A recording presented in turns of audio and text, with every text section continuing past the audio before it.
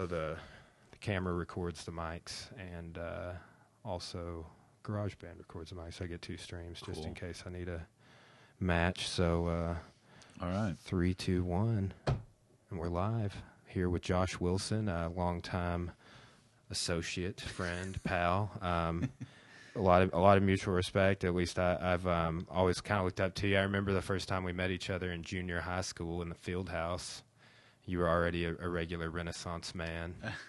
Baseball, football. And you know what? I'll say this, like, I don't know if I ever said this to you, but, like, I know you gave all that up and kind of went music and theater and choir, and I had a lot of respect for you for doing that. Yeah, that was a big you were an decision athlete at the time. You were an athlete, man, and I looked up to you as an athlete first. Because, I mean, you lived in my grandma's neighborhood, too. Yeah, and the sports are a big deal, especially in small towns, and some different things happen. I felt like it wasn't right for me anymore, and, you know, maybe looking back, with wisdom I didn't have as a 16-year-old, I may have kept playing basketball, but, you know, Well, the world moves on. I would say you probably, just based off what I know about you, probably felt way more fulfilled doing those other things. And I've told some people this recently. I didn't go to public school till 8th grade, and that's when I first met you. But I think I'd seen you around before then. But it's like first time I ever talked to you, and like I'm in the counselor's office signing up for classes, and I'm like, yeah, I want to play football. That's something I want to do. I want to do some organized sports. I've obviously never been able to do that because I've been homeschooled, and I also want to be in band. And they're like, well, you can't do both. Yeah, and I hate that there's kind of that separation of They're like, you have to choose right now. Here, make a choice. Like, do you want to think about it? Here's 30 seconds. You know. Yeah, I don't know why kids can't just have fun doing what is fun to them. And even in sports, there's a lot of specialization that goes on at a really early age, and that makes me sad for the kids who just can't have fun. Yeah, I know, right? Or like, and I don't know if that was like why I bring that up is because you're probably the only person I know that was uber talented at sports that like went on to be just as talented at theater, at music. Because I mean, just a real quick fanboy plug on your band in high school, which I went to see a couple of shows. I mean, you know, like I was able to. You might not have done that if you would have stayed in organized sports. Remember that show y'all did at the Marvin? Yeah, I do remember that. That was a sick show, That was man. a lot of fun, especially for kids our age in that town. It was a big deal. Well, and the quality of the show, the production, the lights, the sound, it was all pro. It did have the advantage of our guitarist dad was in like an actual band. April's Fool. Yes. Yeah. And so they had all this equipment that you wouldn't normally have as a bunch of kids. Yeah. And that kind of made it seem like a bigger deal than it was. I don't think I was any more talented or successful at music than anybody else. I think the advantage I had is that my parents were so supportive. Yeah. So growing up, it was sports, and that's just kind of like what they knew is like sports. So they supported me through sports, and then I was like, "Yeah, I really like music and theater and stuff." And they're like, "Weren't you all region awesome. Choir and awesome?" Yeah, and they were just like relentlessly supportive of me no matter what. And I think at a time in your life where you're really not sure of yourself and not sure of a lot of things, even though you act like you really are. That support from my parents is what really allowed me to just kind of like switch seemingly effortlessly from the outside to just like, oh, I'm just going to do this now. But just having that support of my parents is... Well, man, and I know that you probably had your own internal conflicts, but at the time, me being an observer of that situation and you kind of like transitioning into other things, I was just like, man, this guy has it figured out. Like that's, you know, from the outside, but that's like, it was almost inspiring in a way. Well, and that's just 100% the support of parents because as you just know that it doesn't, everything's going to be fine. Like whatever happens, everything's going to be fine. These people love me. They support me and it takes the pressure off in a way that frees you to just try to be good at something and have fun at it. Yeah. Nice. Well, man, I'm very happy to have you on the podcast. Hopefully we can have you on other times as well. I'm sure we can bring up tons of things to talk about. I was thinking just we should like do a little speed game of chess, show the world how fast that you can beat me, because we've never played a real life game of chess. So I just split this down.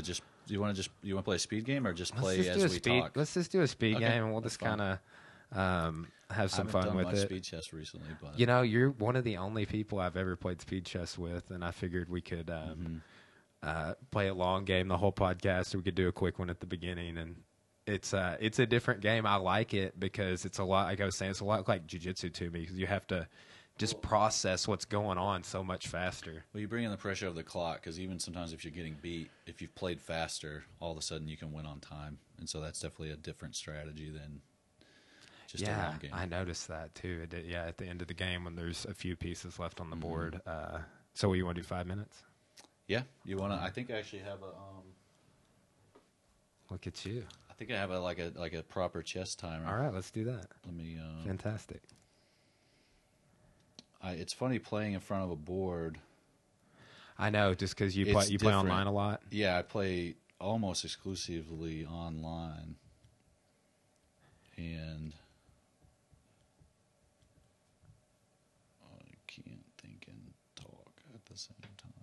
Man, it's funny because like periodically you get into like an hour or two podcasts. This happened on the very last one I just uploaded. We're talking and we're about to plug this dude's YouTube channel, which he's got some Avett Brothers songs on there that have like 10, 11,000 views on them. He's records awesome video from every concert he goes to. And we were like, and what were we talking about? Yep. And I was like, hey, this happens all the time. And then we finally remembered what we were talking about, and I was like, oh, we're talking about you. Okay, well, let's plug your channel.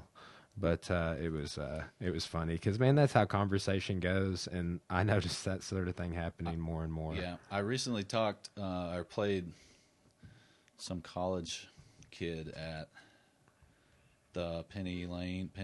Yeah. Penny University? Yes. Yeah. Excellent coffee shop. Yeah, I've been in there a few times. They still doing karaoke and stuff? I don't know. My daughter does ballet and tap on Monday nights. Okay. And it's like right around the corner, and I love it. I feel like I'm at my own house, but better. And they're a nonprofit, if I'm not mistaken. I don't know. I just know the lady that runs it's real sweet, real nice, real friendly. Yeah. Very inviting. Mean, that's all you can ask for. Yeah. Luckily, I have an arrangement with and I'm going to have him on the podcast. The guy that owns Midtown Coffee, he's got him Josiah. Pretty good bass player from what I hear as well. We may jam together someday. But he's coming to the gym and stuff, so that's where I got this cold brew over here. Is that the Nitro? It's not the Nitro. Because and if you listen to this, Josiah, I need the Nitro cold brew in this size. Okay. It's a size I tried some smaller. of that Nitro, and it's just makes it like a Guinness. It's very a coffee flavored. It really Guinness. is. It's so intense. Yeah, but I really do like it. And the cold brew, just the way it's made, is so much more potent. I was big on espresso. I mean, okay, so real quick segue.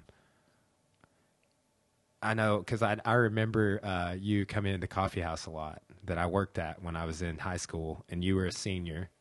And you would the first one that was where the Fox and the Fork is now. Yes, like Dylan Egan. Yeah, man, I miss that guy. Do you remember when we thought he was Stephen King for a while? Okay, so Hank's who we thought was Stephen King. Yeah, he told us that Hank. Dylan trolled us, man. Yes.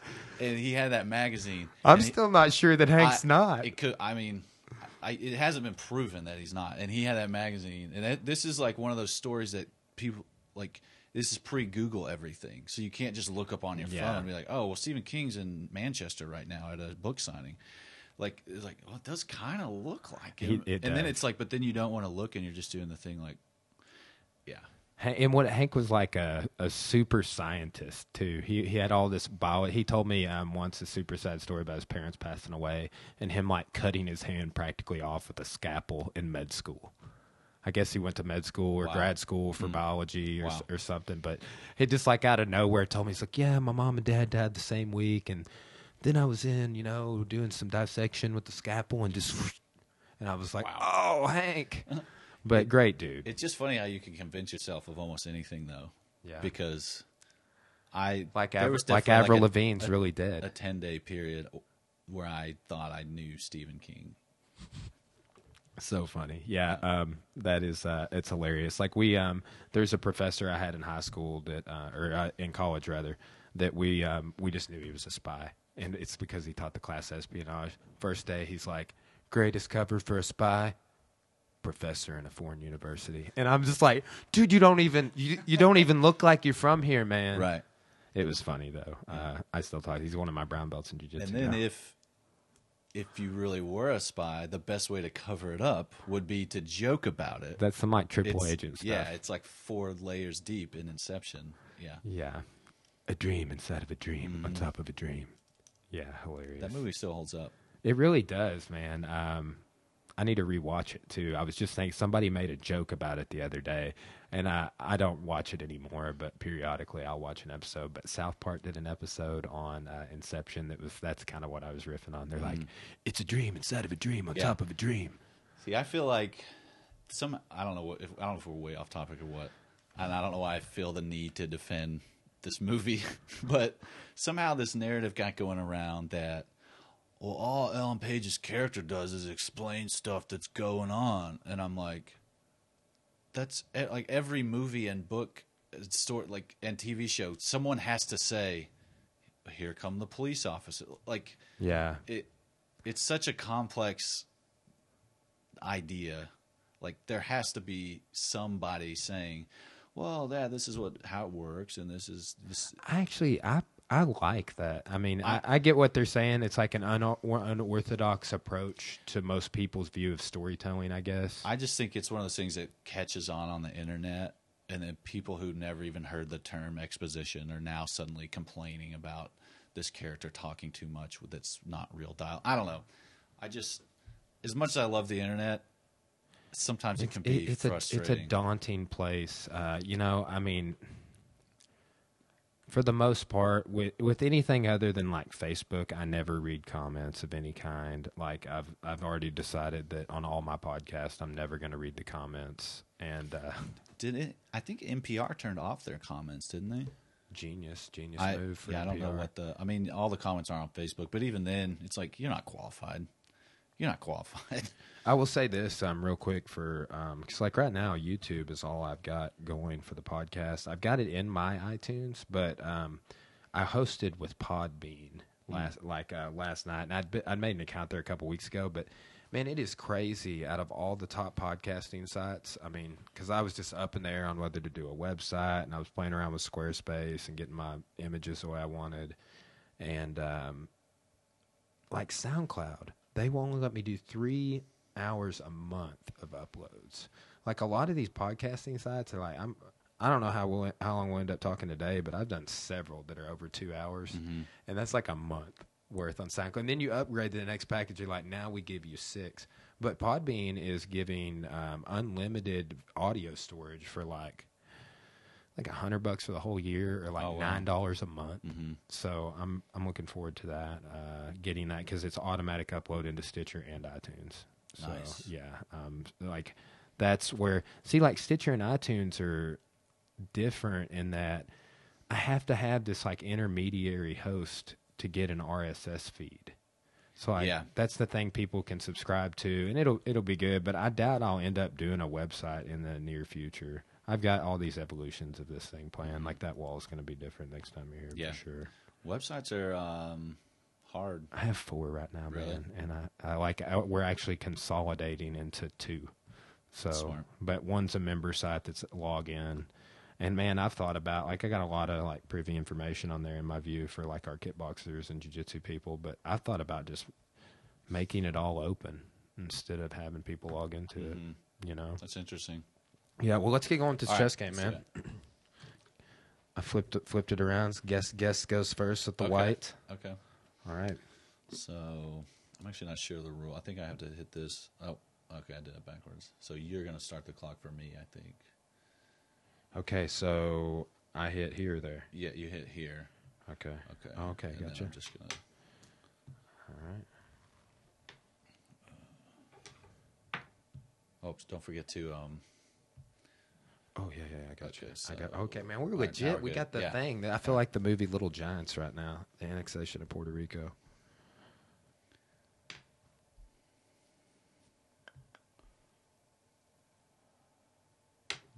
I have no idea what opening I'm lost already. Yeah, I know. Looking at the board is different, you know, and I noticed that when we were playing online. Looking at the board online is different. I don't know. It's just like I perceive their moves a little differently. King, right? Correct. Oops. Sorry. Don't forget to do this. I'm going to write it down for you. Okay. Okay. We'll figure it out.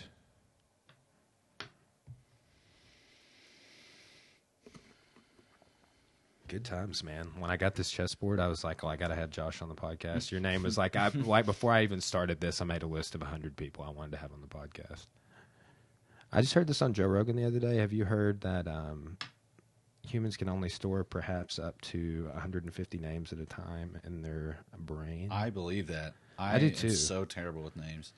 I just met someone the other day at the solar ribbon cutting thing in Clarksville. Yeah, how was that? That's interesting. It was cool. It was great. I was determined to memorize this girl's name, and I think it's either Courtney or Jessica. I've been doing that. Like I'm teaching that Western Civ class in Morrilton now, and I've been trying to memorize. We have 32 students, and they don't all come to class at the same time, so it's kind of difficult. Yeah, how has teaching been going? It's great, man. I actually love it. Like it's pretty. Like this, like I told Corey this when I was, because I got the podcast and the teaching job going kind of around the same time, and they both just, I feel like, level me out. You know, like I feel more fulfilled as a person, getting to talk about things more. I just lectured on the Mongols for 2 days, and I started talking about America's pre-Columbus and Europe. So what's the class you're doing? Western Civ 2, so that's like, oh man, you could say 1500 to present, roughly. Okay. One of my favorite classes was History of Western Civ, and the professor, I think it was like the only year he even taught. It was like he was in between jobs. Yeah. See, this is the only class I teach, so I'm able to put a little more into it, and I let the students interact with me a little more. And I was like, if I'm teaching 5 classes next semester, it ain't going to be this way. I think his name was Nick McClure. He was just so interesting. McClure. Just, yeah. Interesting.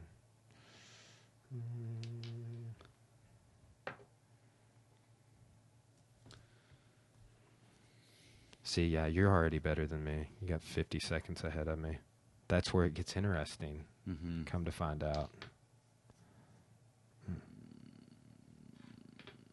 So, yeah, I guess I already touched this, so I'm supposed to play. No, hey, you know, house rules, and you do whatever you want, bro. You're the guest. Okay. But back on the coffee shop story, I remember one night, and I actually told somebody this story the other day, you coming in there and like trying to figure your life out. And I remember Ron Leonard told me, it's like, yeah, Josh trying to figure his life out right now. And I was like, I thought this dude had it figured out. And but you were in there playing like a Rolling Stone and Twist and Shout, and Dylan was losing his mind about how he's like, I'm gonna hustle. I want to hustle people that. With your piano playing, but I do remember you doing a rendition of Twist and Shout that was it blew my mind. Well, they had just like a Beatles fake book in there. Yeah, because Ron Leonard had those fake book businesses. Sorry. Oh, I'm sorry. Yeah, that was my bad. We'll let this go a little longer so that you can get caught up. Yeah, and I learned so much about music in there just turning one page at a time in those fake books and like pretending to play. Fake it till you make it. Yeah, and just, it's like, okay, I'm going to let this go a little longer. Okay, well, you go ahead, man. That's fine. Yeah, those fake books were interesting, and what an interesting thing to to be an entrepreneur of. That guy had a fascinating life story. Is he still around? Yeah, I still see him, because mom and dad live over there by them. I see him walking around. Do I need to hit? Dadgum, man, I keep forgetting. Okay, all right, don't worry about it. I'll just try to win on checkmate so we don't get I'll just try to annihilate you before the 3 minutes is up. Likely to happen, excuse me. Okay, we'll let that go for a second. Okay. These bishops are a little They do look a lot like a pawn with a little drop on I top. double check every time. They're not very much taller than the pawns. Yeah, that's right. That's right. Okay, good. This is a cool board. This is the first game I played on it, so I'm pretty excited about it. I don't have a good. I found when I moved into my house, in the shed, there was this really, really nice, like, bronze set. Nice. And I asked the guy that I bought the house from, like, did you mean to leave this, or do you want it back? And he's like, it looks really nice, but if you like chess, I'd rather you have it because I don't have a use for it. I meet a lot of people with decent boards that don't even know how to play, per se. Oh, come on. And Minute 24 left on my clock. so he was really cool about it, and he was like, hey, if you like chess, you just keep that. I've got a cool wooden set, but it's at a buddy of mine's house who I used to play with, but then he moved to Bentonville, so I could get it back. But I have this now, which is way cooler than the wooden set. Well, so I ended up giving that to my brother-in-law when he got married. Or when my sister-in-law got married, I gave it to her husband as like a wedding gift. Nice. So I only have just like a travel set right now, like a tournament, just like the little roll-up board.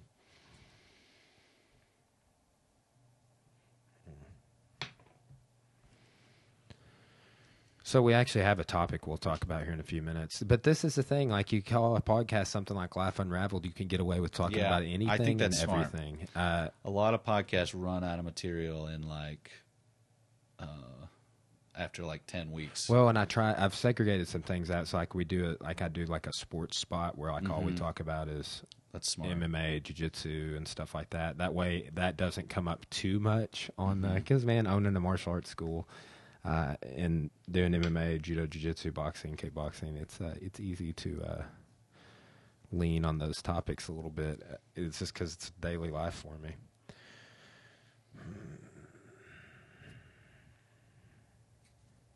Okay.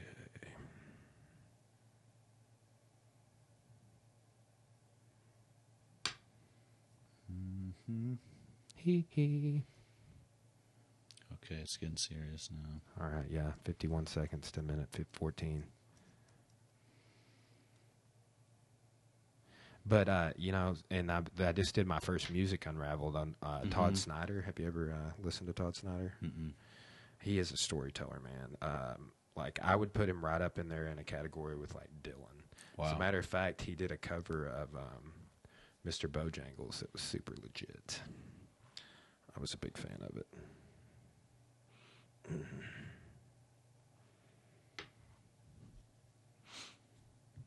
27 seconds on my clock.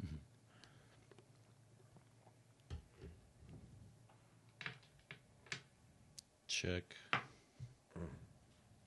Dang it.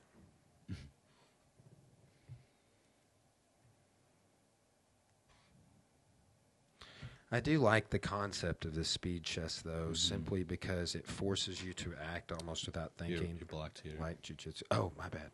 Sorry. Yes. Okay. It forces you to think about jiu-jitsu a lot more when you're not thinking about it. You just kind of react.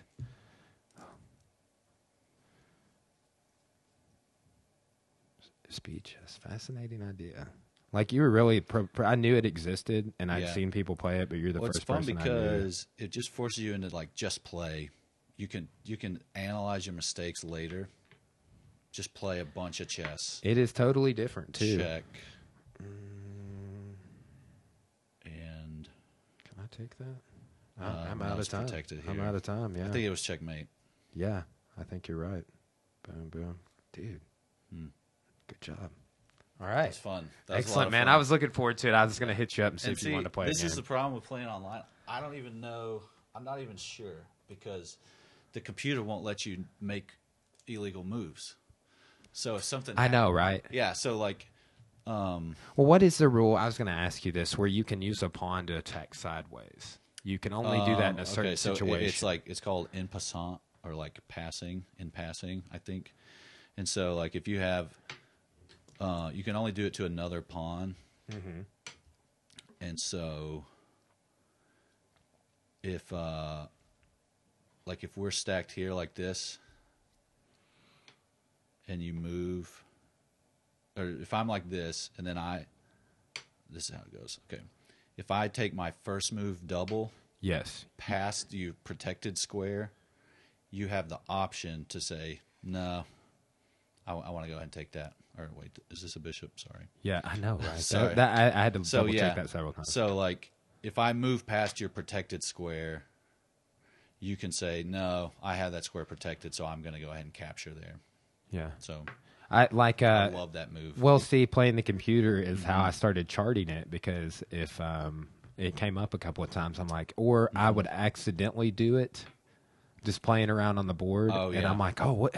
How was That's I able funny. to attack sideways? I wasn't even charting it, and then I Googled it. Yeah. But My anyway. friend Christopher Ward, who we all call Critter, hates that move Yeah. because I get him on it every time. And yeah, good times, bro. My heart's beating fast. When I played that college kid at the coffee shop, I got done and I was like, You're sweating yeah, profusely. I had to go excuse myself for a minute, and yeah, because I don't play face to face with people that often. Yeah. Yeah. Well, like, what a cool, like, as soon as this buddy of mine gave me this, he recorded some of the music that I'm in the process of getting edited for the intros and different things. That's something I got going on in the background. I'm excited to So yeah, you can't use animations. any sort of. Yeah, for the most part. Yeah. YouTube I mean, I is getting understand it. stricter and I understand stricter. it. Yeah. It makes sense. We'll see what's good about, like, the music Unraveled. I saw Drive By Truckers a few months ago, and we're doing a Drive By Truckers Unraveled today. But all of the images and all of the videos we have that I'll edit in, we own. Okay. So, you Yeah. know, like, we were there. We took them on our phone. Yeah. So, and on the audio, like, I've been linking, the videos from, like, my buddy Michael, he recorded. We just link it up in the description, so it's not, but I could play the video. But, you know, like, I get it. I hear the downside of, like, Spotify and things like that, and how much people are getting paid, and artists are, that's just like a major part of their narrative. And I mean, that's why, if I understand it correctly, Tool is not on Spotify. Really? I heard that they're going to get on, that they're going to be put on Spotify soon, perhaps. A Perfect Circle and Pussifer, Maynard's other bands are on there, but Tool is not. Zeppelin wasn't for a long time. The Beatles weren't for a long time. It Yeah. has to do with royalties and payouts. I understand if you're a bigger band like that, how it affects you. Yeah, well, I mean, just name some of the biggest bands of all time. A lot of people say Tool is the Led Zeppelin, one of the Zeppelins of our generation, and I kind of agree. I think most of it though is like you're getting pennies for plays that you wouldn't be getting otherwise. Like I found so many bands It's diversification, yeah. I was on Spotify.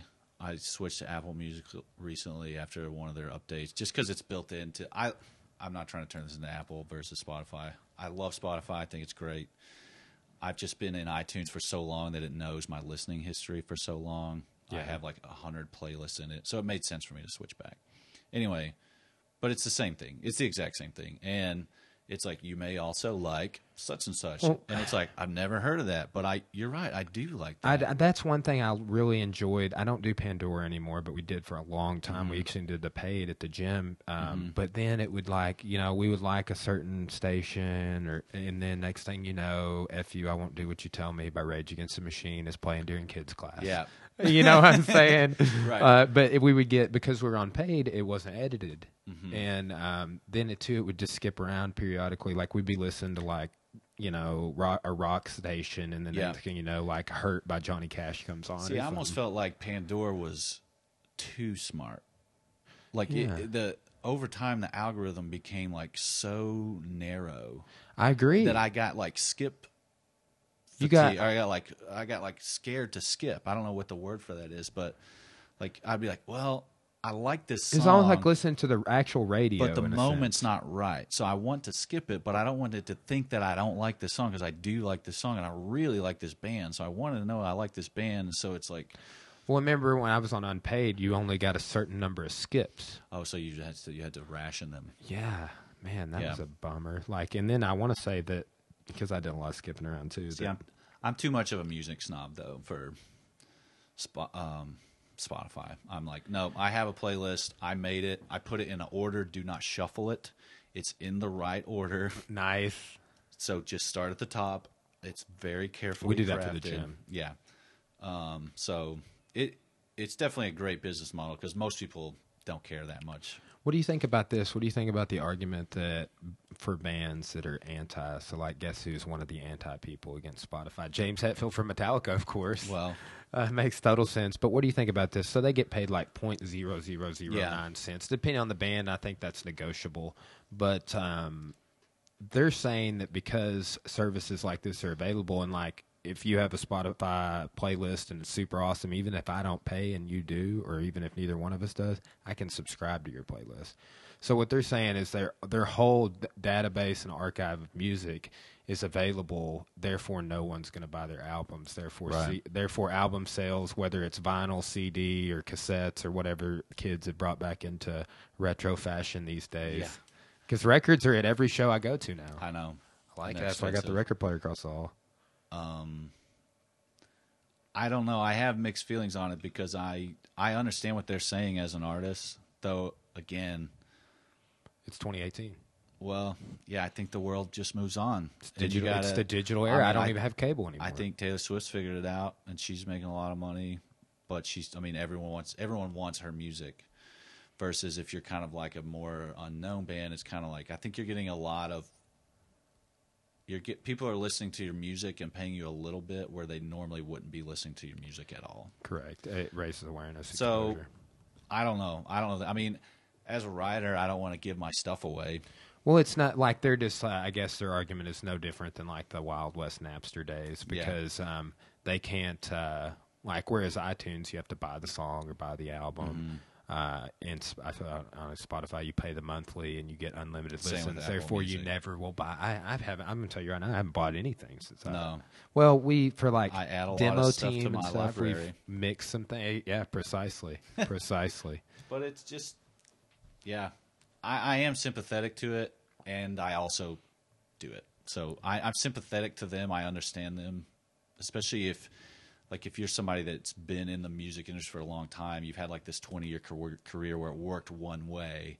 Yes, exactly. And now it's like, well, it doesn't work that way I've been anymore. thinking about it's like I submitted to get on Spotify for the podcast, and I haven't heard anything back, and apparently it's somewhat more difficult to get your podcast on Spotify. But for podcasting, it seems different in terms of like, well, this is the way that it's done. Right. Whereas there wasn't a preceding way like you just mentioned. Yeah. So, yeah. But I mean, I've had people tell me, well, you should just make your own website and put all your short stories on there for free. And I'm like, I don't want to do that. Like, I already don't get any money for them. Yeah. What? Yeah. Why do all that work and still not get any money for them? So tell me this. How long have you been writing short stories? Well, I loved writing in high school. I had an amazing set of literature/English teachers that really encouraged me. Who did you have?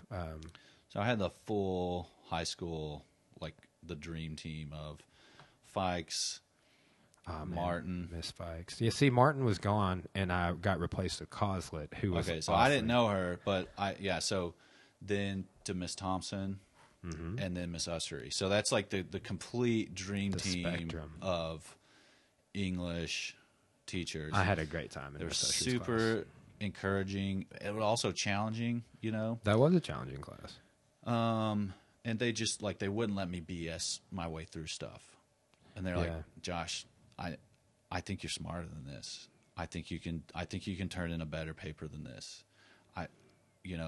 And they really encouraged me. And I wrote for the newspaper in college, which there's no, just volunteering you're qualified for.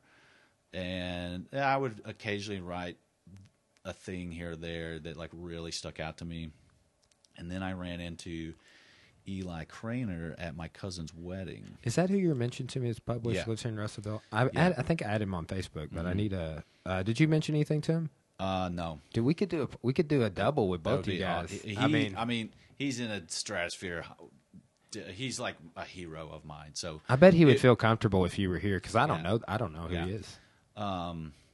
But he had been writing a bunch, and had at that time several short stories published and was working on a novel.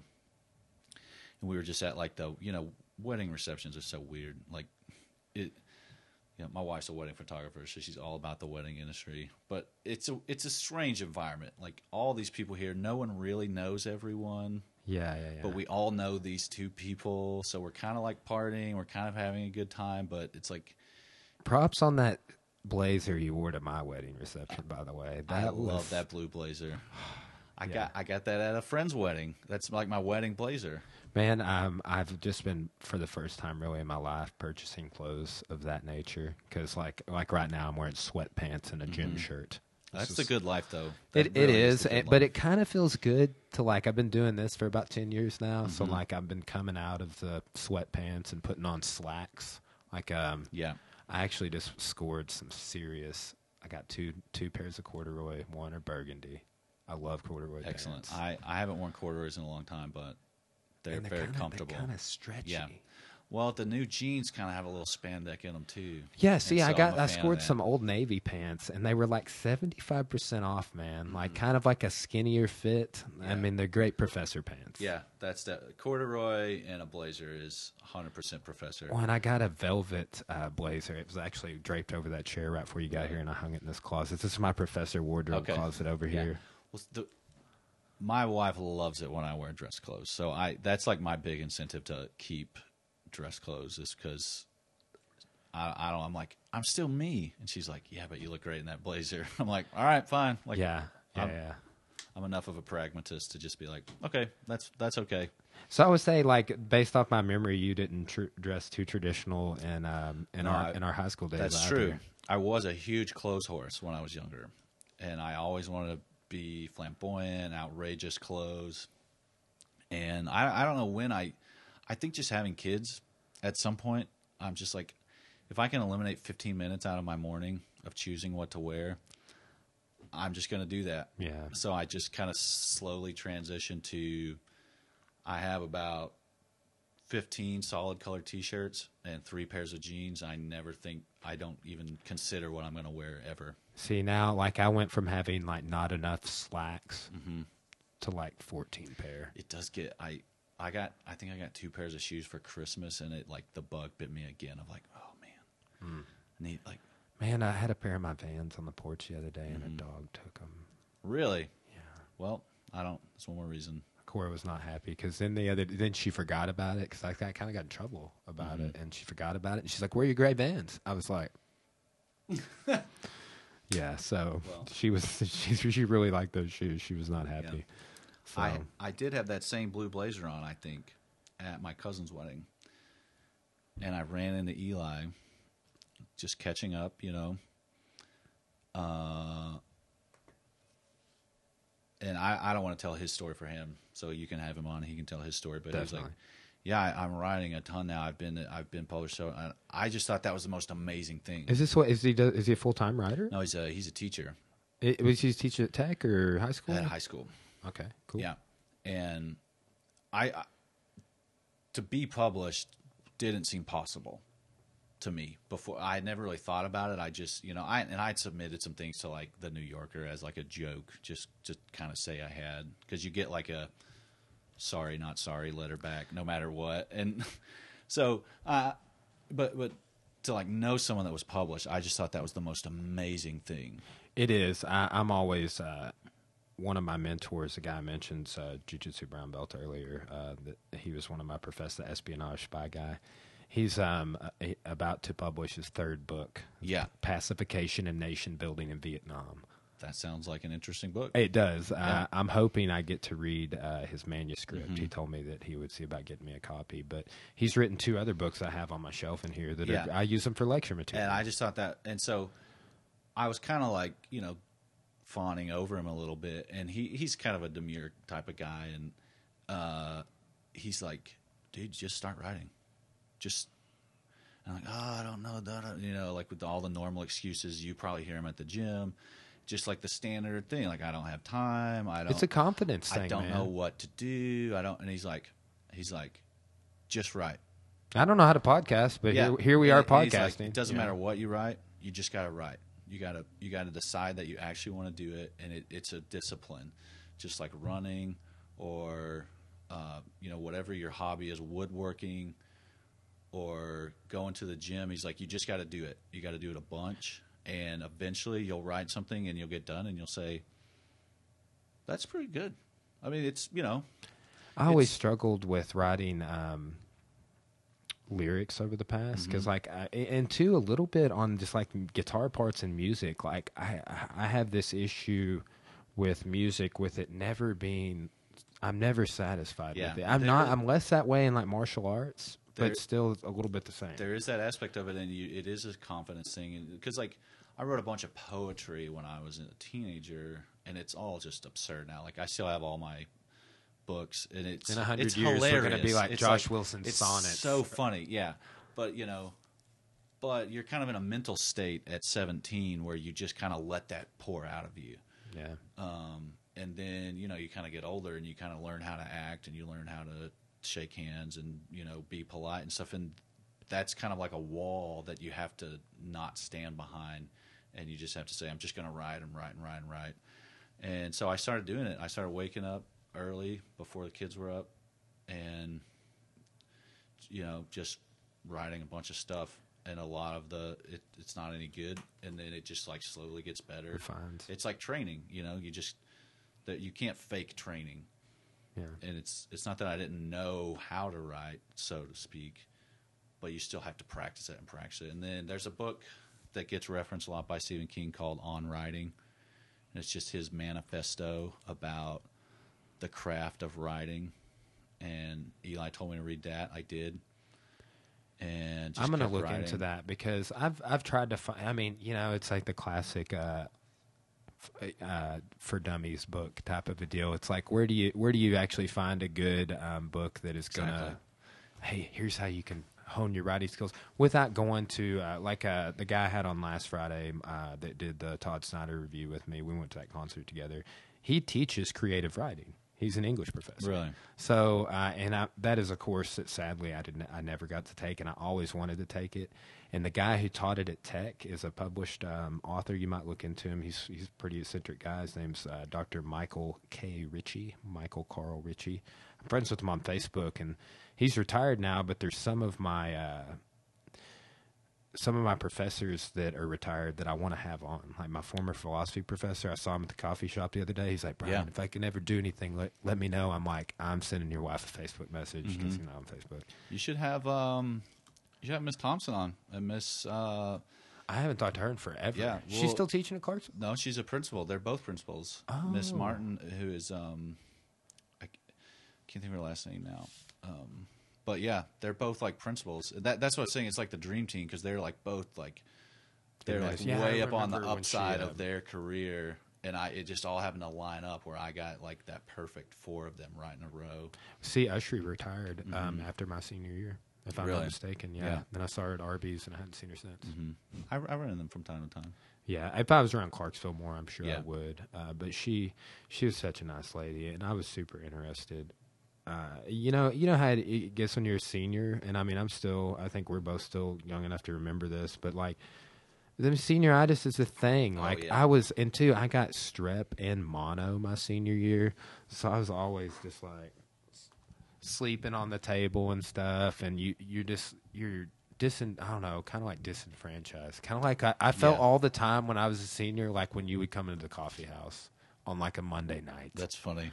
Like, I would just, like, you would come in and you looked so sad. Well, you just get to that. It's like your whole life has been about going to school, and then it's kind of like you can kind of see the finish line, and it's kind of like, why did I do that? Like, dude, when I was watching it's a very existential moment. Kind of go through that, and then Ron was just like, yeah, he's trying to figure out what's next, where he's going to go to school. That's so dramatic. And stuff like this. So dramatic. You would be like sloped like on the couch like this, just like, oh gosh. You could tell you were just in deep thought, and I'm like, shit, is this what I'm in for? It's so funny because like my life could not have been more perfect up until that point Well, Like- I mean, like, just to start, like, really, I wanted to bring this up of me, like, looking at you all the way to that point, and then I'm like, this dude doesn't have it figured out anymore. Like, well, when that's kind of what you're figuring out is that there's nothing to figure out. Like, no one has anything figured out, and you're like, I was gonna achieve. I graduated, and I'm gonna go to college. But then you just kind of like look around, and it's like, okay, were you at that time considering, like, was there ever a thought where you thought about doing music more seriously? I didn't. I never really thought about doing like trying to move to Nashville or trying to. I'd seen enough older people than me like kind of chase that breeze for a while. Yeah. And similar with sports, where I was just like, it's been fun. I love it. I'm always gonna play music. I'm always gonna have a guitar by my couch. I'm always gonna go play pickup basketball on Sunday afternoon if someone wants to go. But I don't think It's life. Yeah, It's a part of life. yeah. It's not going anywhere. So I don't, and that's what's been so interesting about writing, and that's one of the things Eli told me is, he's like, you don't have to give up your life to do this. Like, just be disciplined about it. So do you have like a certain amount of time you shoot for? Because I've heard I had a stand-up comic on. He's saying some of the things like, you got to write. I'm always writing, always refining. I've heard other people say that. But Jeff Woods, a history professor, that's the books. He is he's like you. He gets up. His kids are a little older now, teenage, and one just graduated high school. But 5, 6, 7 years ago, he's told me the same thing. He gets up and at that time when nobody's around, and he plays guitar too, but like just, started off later in life, and he has a certain amount, like 30 minutes he dedicates every day to playing the guitar, and like 30 minutes to an hour, a certain amount of time he does writing. It's like that will happen. Right. Because it's just like he's going to come to noon class and train jiu-jitsu. It will happen. Right. And it's just a decision that Eli encouraged me to make of, because I probably watched, I could name the number of TV shows that I've seen beginning to end on Netflix or Hulu or HBO. So the hours are in the day. Precisely. Like when I start talking about game, I watched so much I had to start a sub podcast to talk about that. Of what? But just like, okay, so Core and I did seasons 1 through 4 review of Black Mirror. Okay. We're doing a review of Godless and Dark. If you haven't seen Dark, it's like adult Stranger Things. It's Okay. teenage and adult, and it's got this time travel element. I love time travel. It's only one season right now. Okay.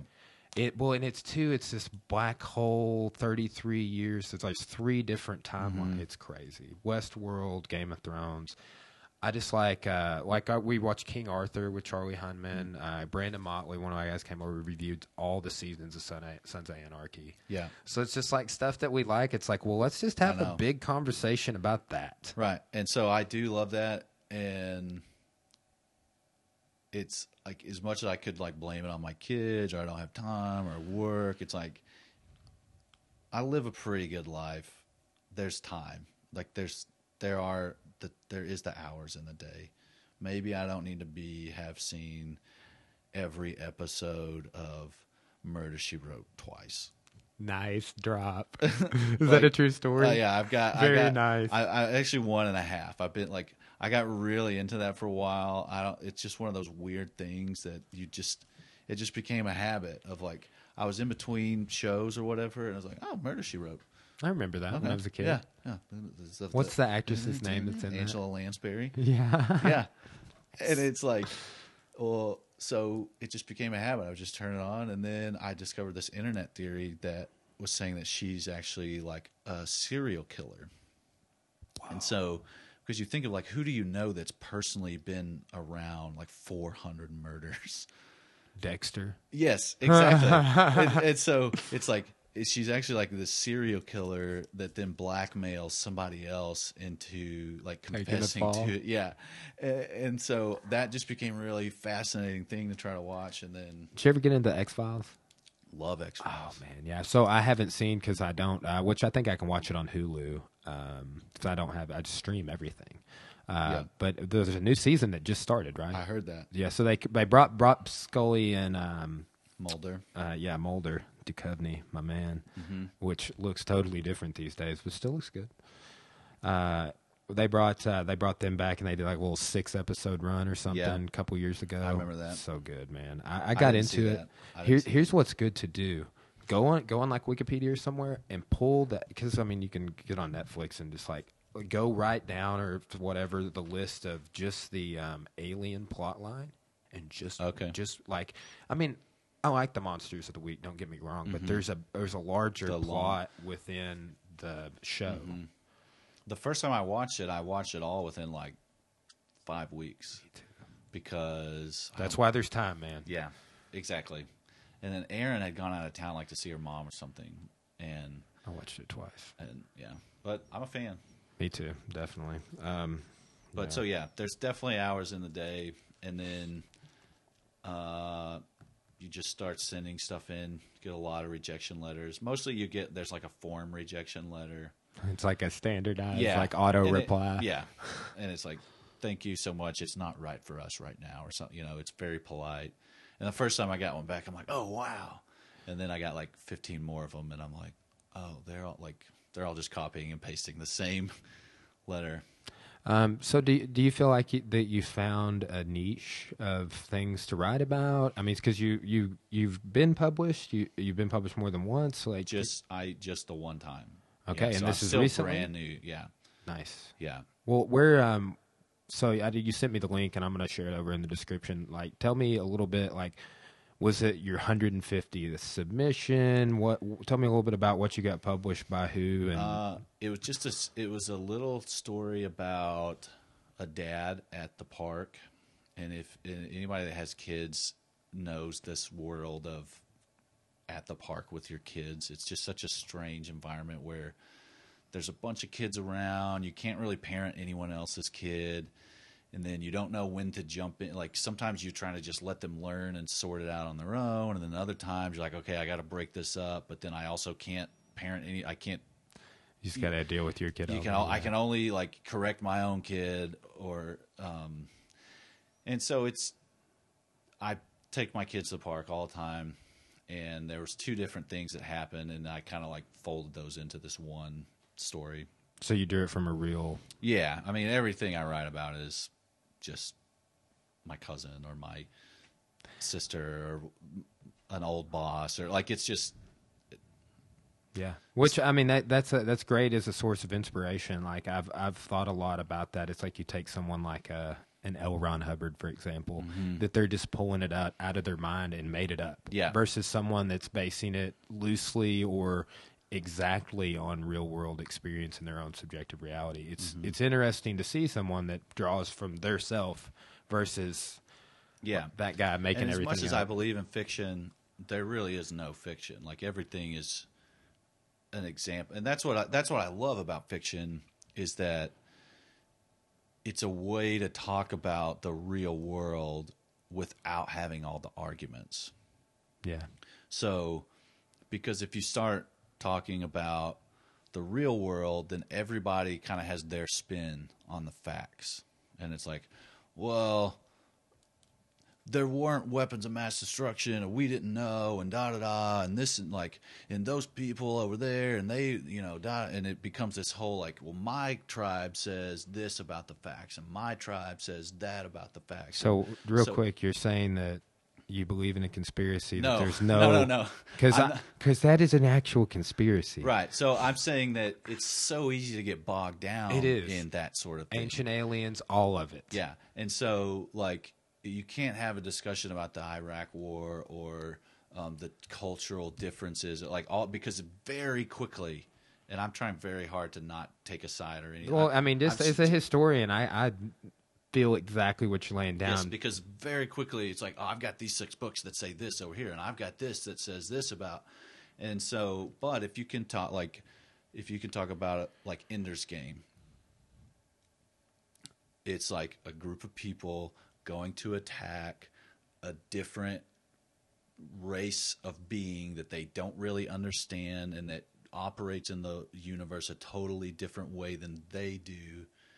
Did you watch that movie Bright on Netflix. That's kind of the same deal. No. It's like humans live in this day Is and that the age Will in Smith society with orcs and Okay. elves. Interesting. And there's magic wands. I love it. I'm for it. Yeah, I mean, it was interesting. I watched it, and I kind of fell asleep about an hour in, but I woke up and caught the end of it, and I was like, man, I'm still into it. I Yeah. missed like 45 minutes. So but- yeah, instead of having like the argument about what actually happened or what should have happened, you can just have like a more philosophical discussion about Ender's world and the game. He didn't know what he was doing, and like he was just a kid, and the humans misunderstood the buggers, and there's nothing to argue about. You can just talk about It's an open forum. the principles of, is it okay to send kids and do stuff like that they don't understand.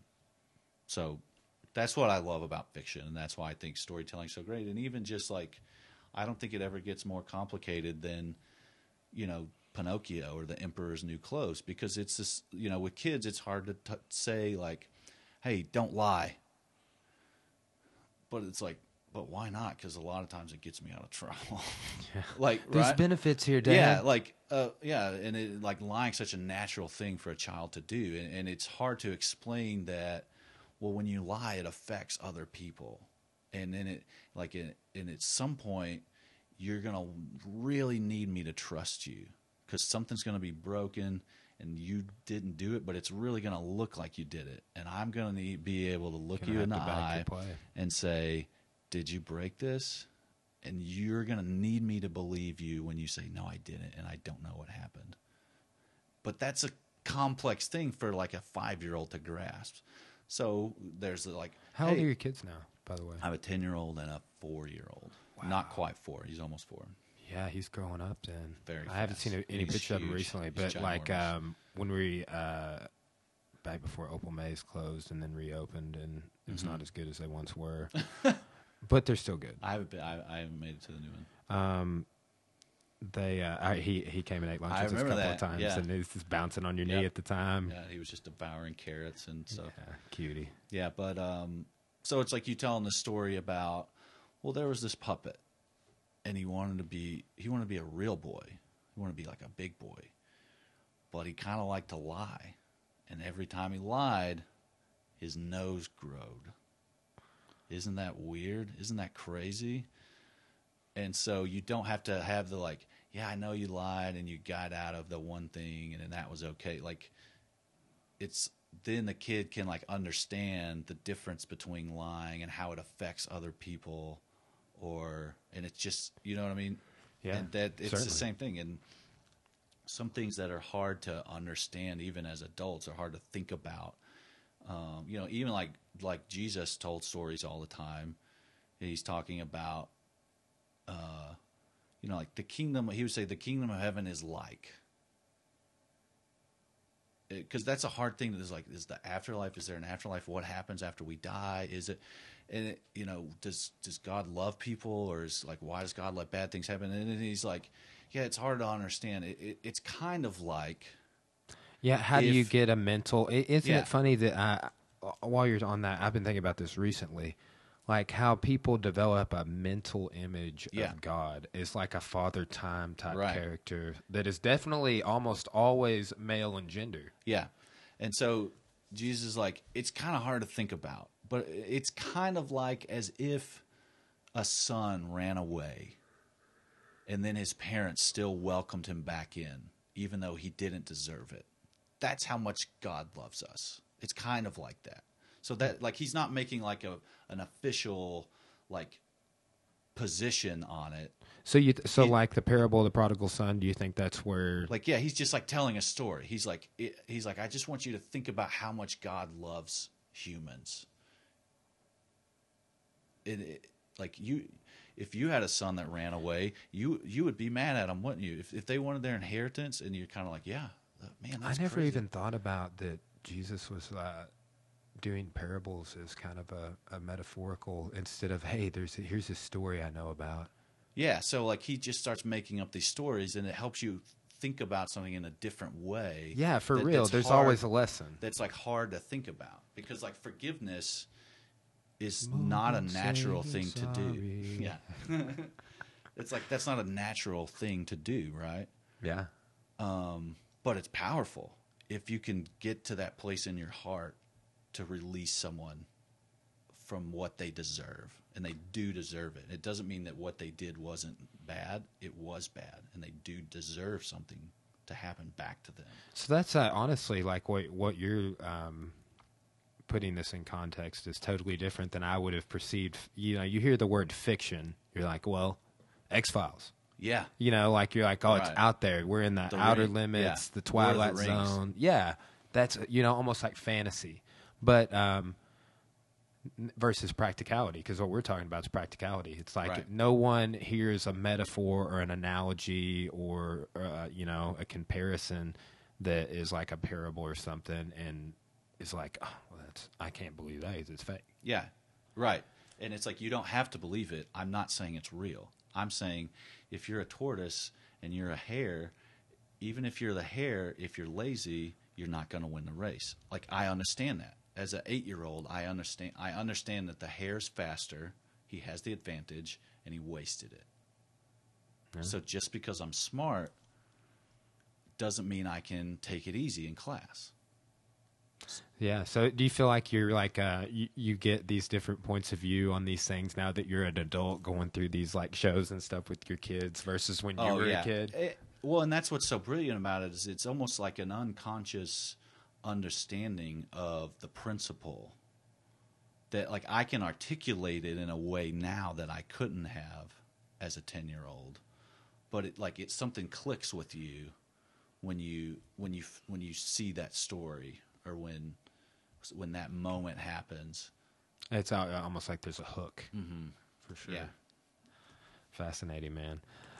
So, what did you? What was the title of your story? Where can we check it out? Read so it it's online? called The Park Rangers, which is like a pun.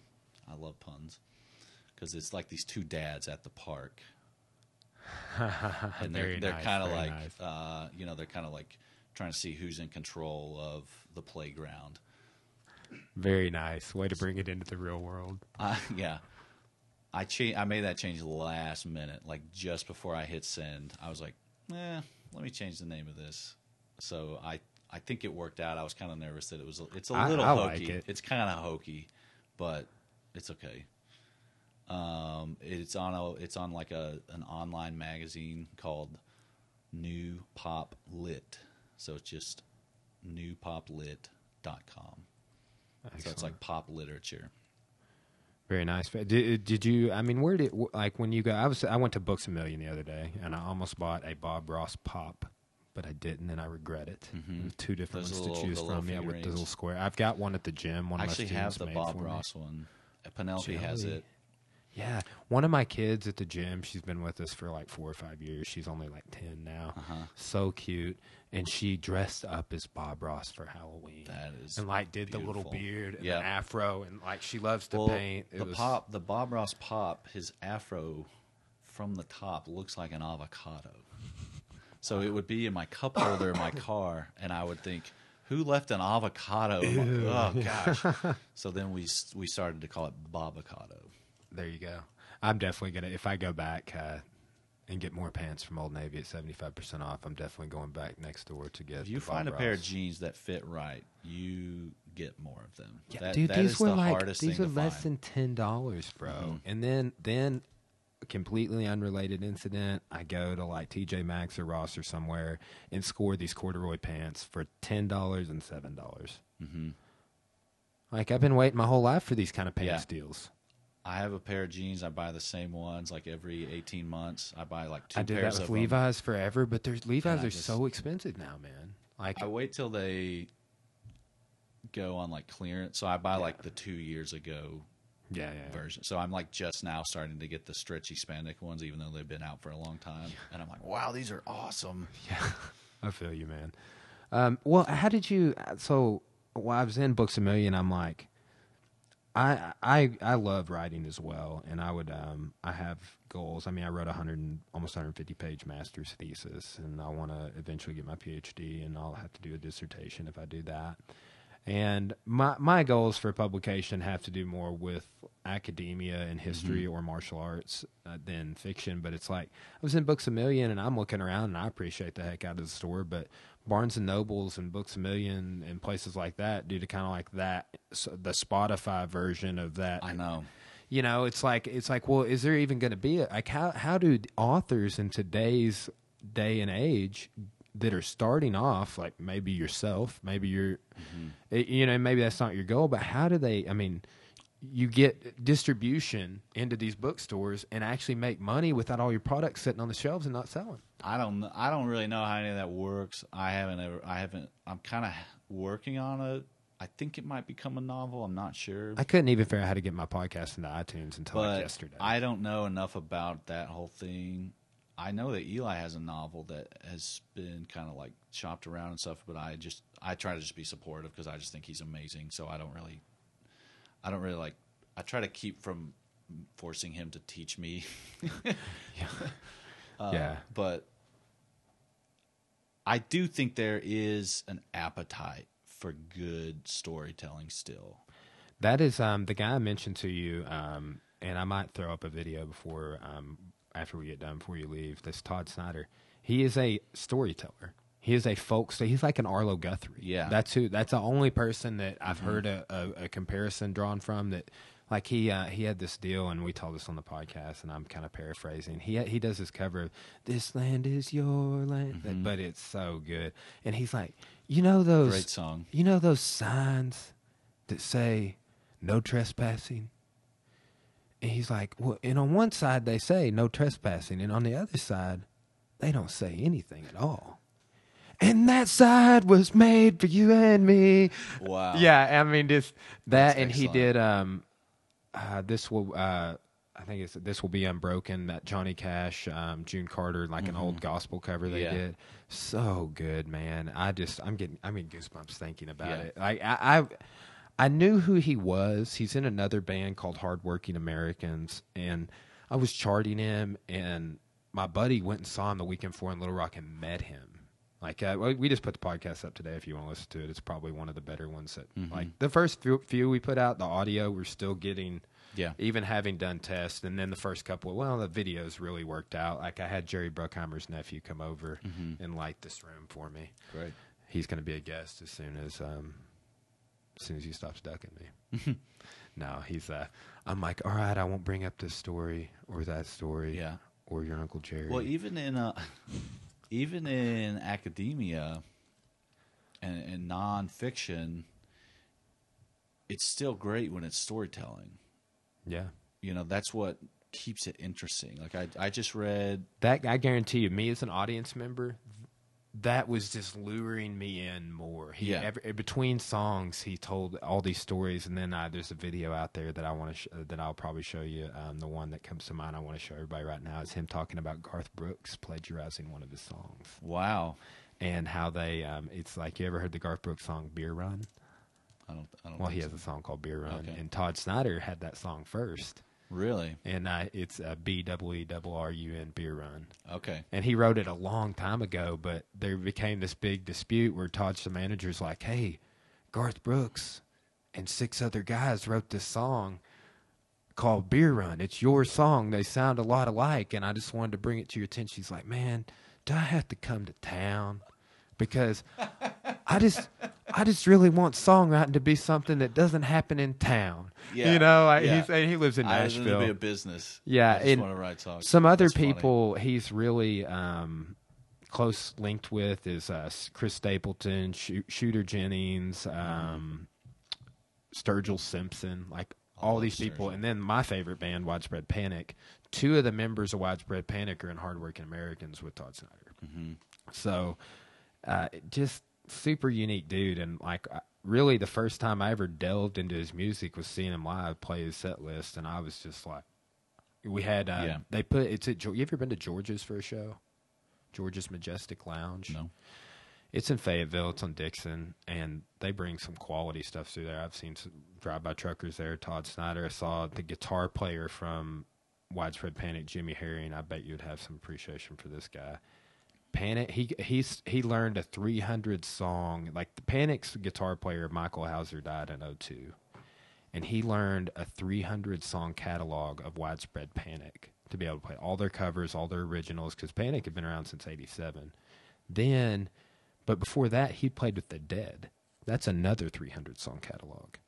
And how do you fit 600 songs in your head? Yeah. I mean, like, thinking back to you flipping through the fake books, it's like, even though you're like, but just to be able, you had to have some of those songs, like, lyrically, melodically, somewhat. Well, yeah, that I could do any of the Beatles songs because I had heard them. Yes. So But how many Beatles songs are there? I think like 180. Yeah, so that's impressive, right? So maybe that's like when things like that, like, and I know you don't probably know every word to every song, or you might, Right. but Well, the I can fake 150 it if they're in number, front of me. fake it to make it, Yeah. man. But yeah, that's Jimmy Herring. He came through and played it, and it was an all instrumental thing. It's called the Invisible Whip, and he's Widespread Pain's guitar player. So he's putting out solo albums too.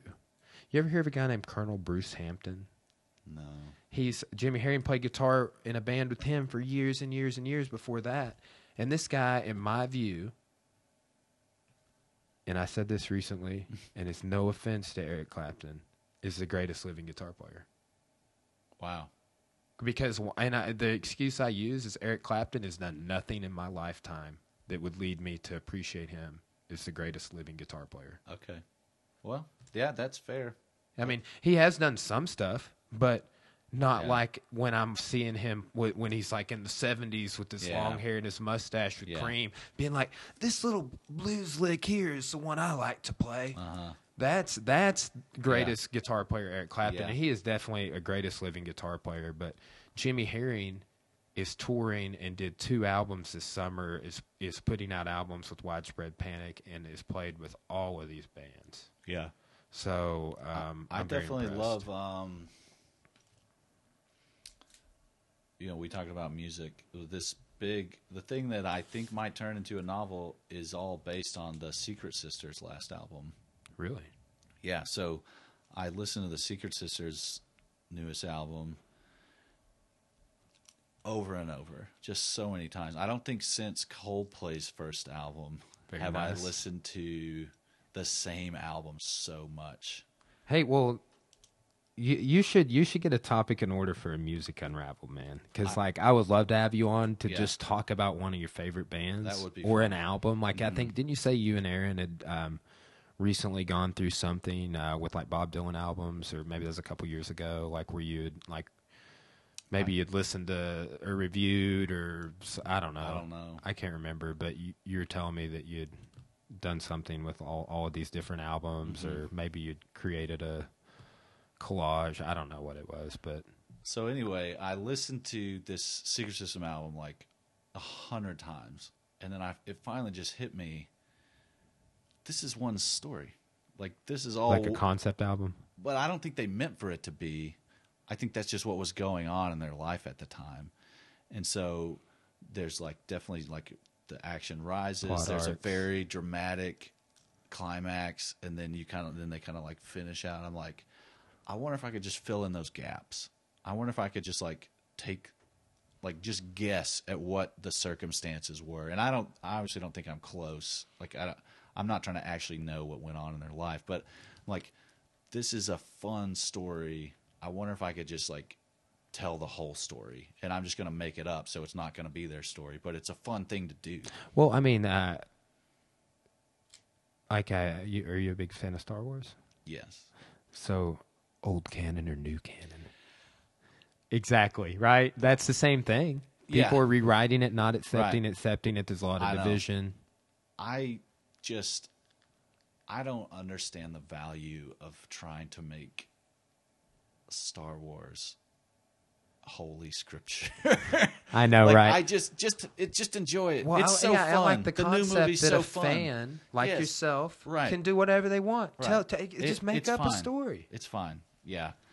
I think there is a danger in saying that every back of the envelope comic strip that somebody sketched out counts as canon. Like I don't think, but Especially the it can stuff on still be Netflix is new fun. canon. Yeah, That's it can what a still lot be of people fun. are like. These cartoons on Netflix, they tell this story. Yeah. And then that continues here in this book, which just came out. I think it's fine. Like, just have fun. It's just fun. Like, yeah.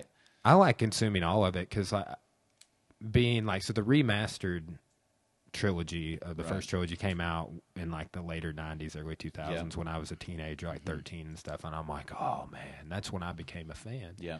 But I never had any problem with like, oh, so you put Qui-Gon Jinn at the end, like big deal.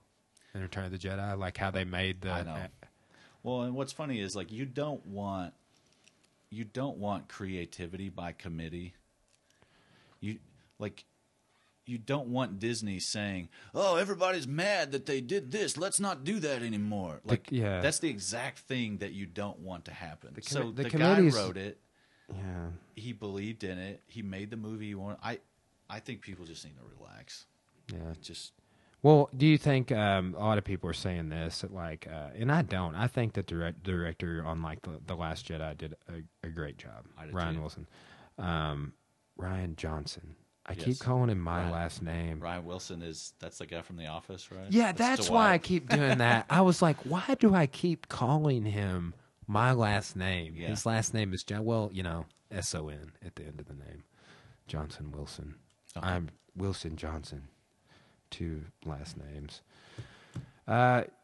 Yeah, I didn't have a problem with it, and I really enjoyed it. But some people are like, well, Disney, they just have too much of a cookie cutter. And even Joe Rogan was like, it's all of these like Asians, and it's like there has to be a certain percentage of ethnic minorities playing these main characters just to be politically. And I was like, I didn't feel that way at all. I didn't notice it. Yeah, I didn't. I did not notice that. I sat in the theater. I enjoyed my popcorn. I loved the movie. I came out. I was excited, and then I just started reading stuff on the internet. And and then I got on Facebook and people were just crapping all over it. And I'm like, get over yourself, whatever.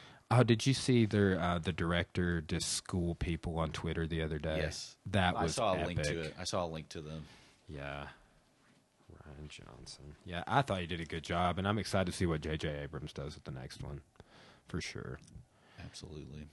Yeah, man. Well, so Park Rangers, newpoplit.com, online magazine. Anything else you want to plug on your short story, or you got anything coming up, or you got some new pieces you submitted? I'm working. So the Secret System album, I'm going through and I'm writing one short story for each song.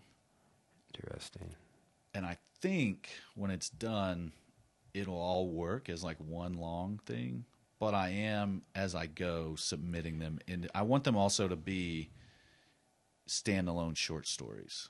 I like, for example, we did that Todd Snyder podcast, and I tagged Todd Snyder in it. And if he shares it, the podcast is going to get a lot of views. Mm-hmm. Likewise, it's like that's one thing. It's like with some of the stuff I'm doing, I'm always going to, like we do Drive By Truckers today, I'm going to be posting that in groups and tagging them in it. And if they share it, then it's really going to get the word out. I would say likewise for what you're doing with your short stories, especially if you're going to kind of like piggyback a narrative like that. I that's a really creative idea. It's kind of like an album review, but yeah. But I just love the Secret Sisters so much. I just really do love this album. I'm going to have to pull you on putting together a playlist or something. Or what's the name of that album? The album's called You Don't Own Me Anymore.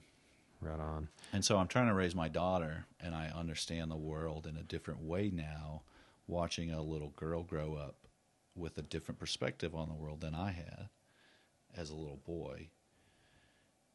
And then this album came out, and it's called You Don't Own Me Anymore. And it just the season of life I was in, it just really connected with me of like, hey, you don't own her.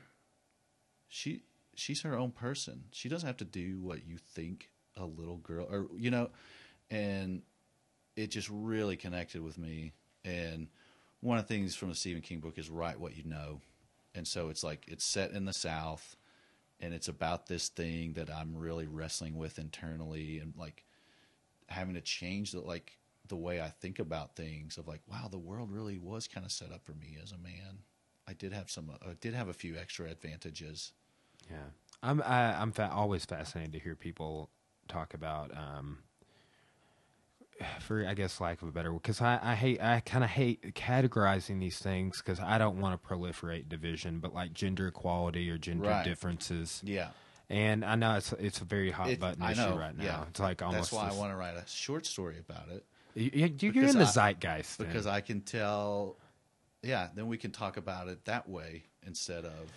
I think that plays too. It's like, I'm like, well, I already watched King Arthur. I might as well do a podcast on it because I'm inspired by it. I'm amped about it right now, and it's just like it's almost a historian in me too, because it's giving me a way to archive and record experiences as they were happening. Like, so you're speaking of concept albums, if that's loosely what you categorize the Secret Sisters as. Were you big? Did you ever get into Pink Floyd? I went through a brief Pink Floyd phase in college, which I think everyone does. Yeah, I have gotten way into Floyd as an adult and saw Roger Waters in concert twice in 2017, and man, but then I got into the differences between Waters and Gilmour and Roger Waters' concept album approach on like Animals. Like the Animals album. I'm fascinated by what he did with that. Yeah.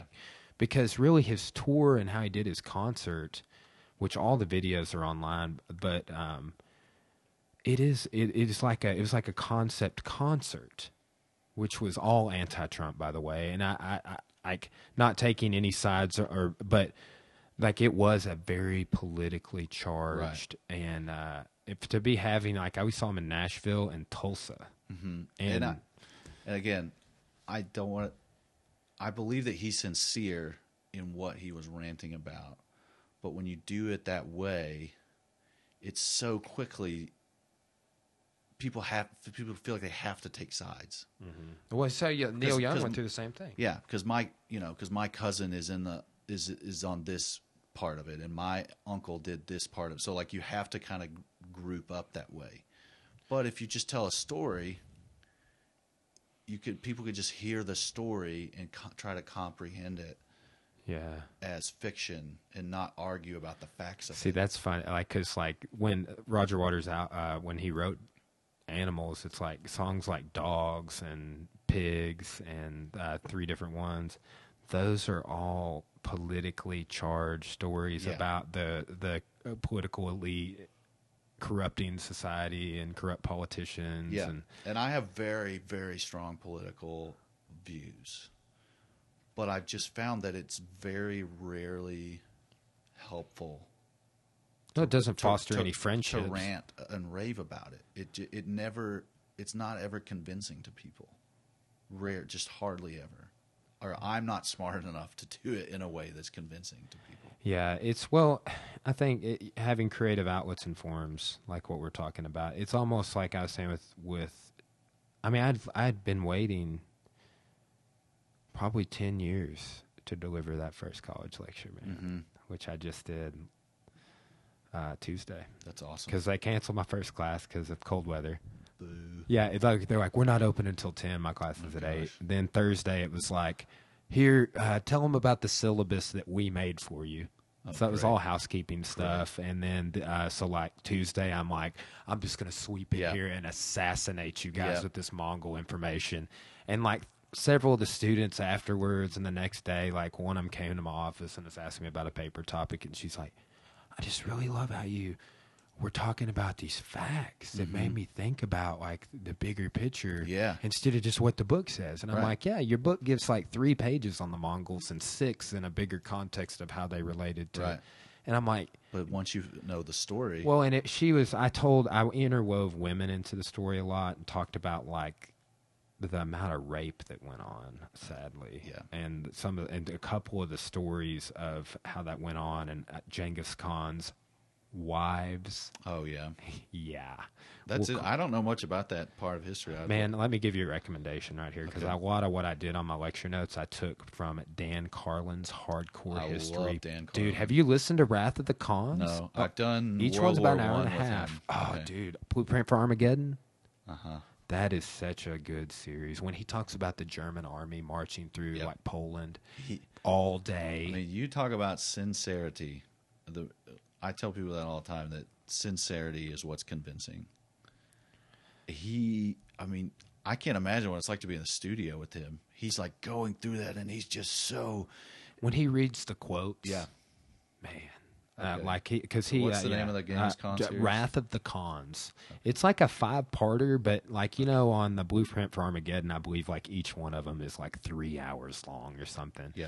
On this one, they're like an hour and a half. Maybe the longest one's 2 hours. So like I listened to all of them a couple years ago, like driving to Vegas or something, and I went back and re-listened to all of them. That's great. And there's a lot of stuff that I did not bring to class. I mean, you know, man, a survey gen ed world history course, I've already gone above and beyond on that topic. Yeah. But I was like, I really pretexted it. I was like, you know, and them going out of power is what enables the Renaissance.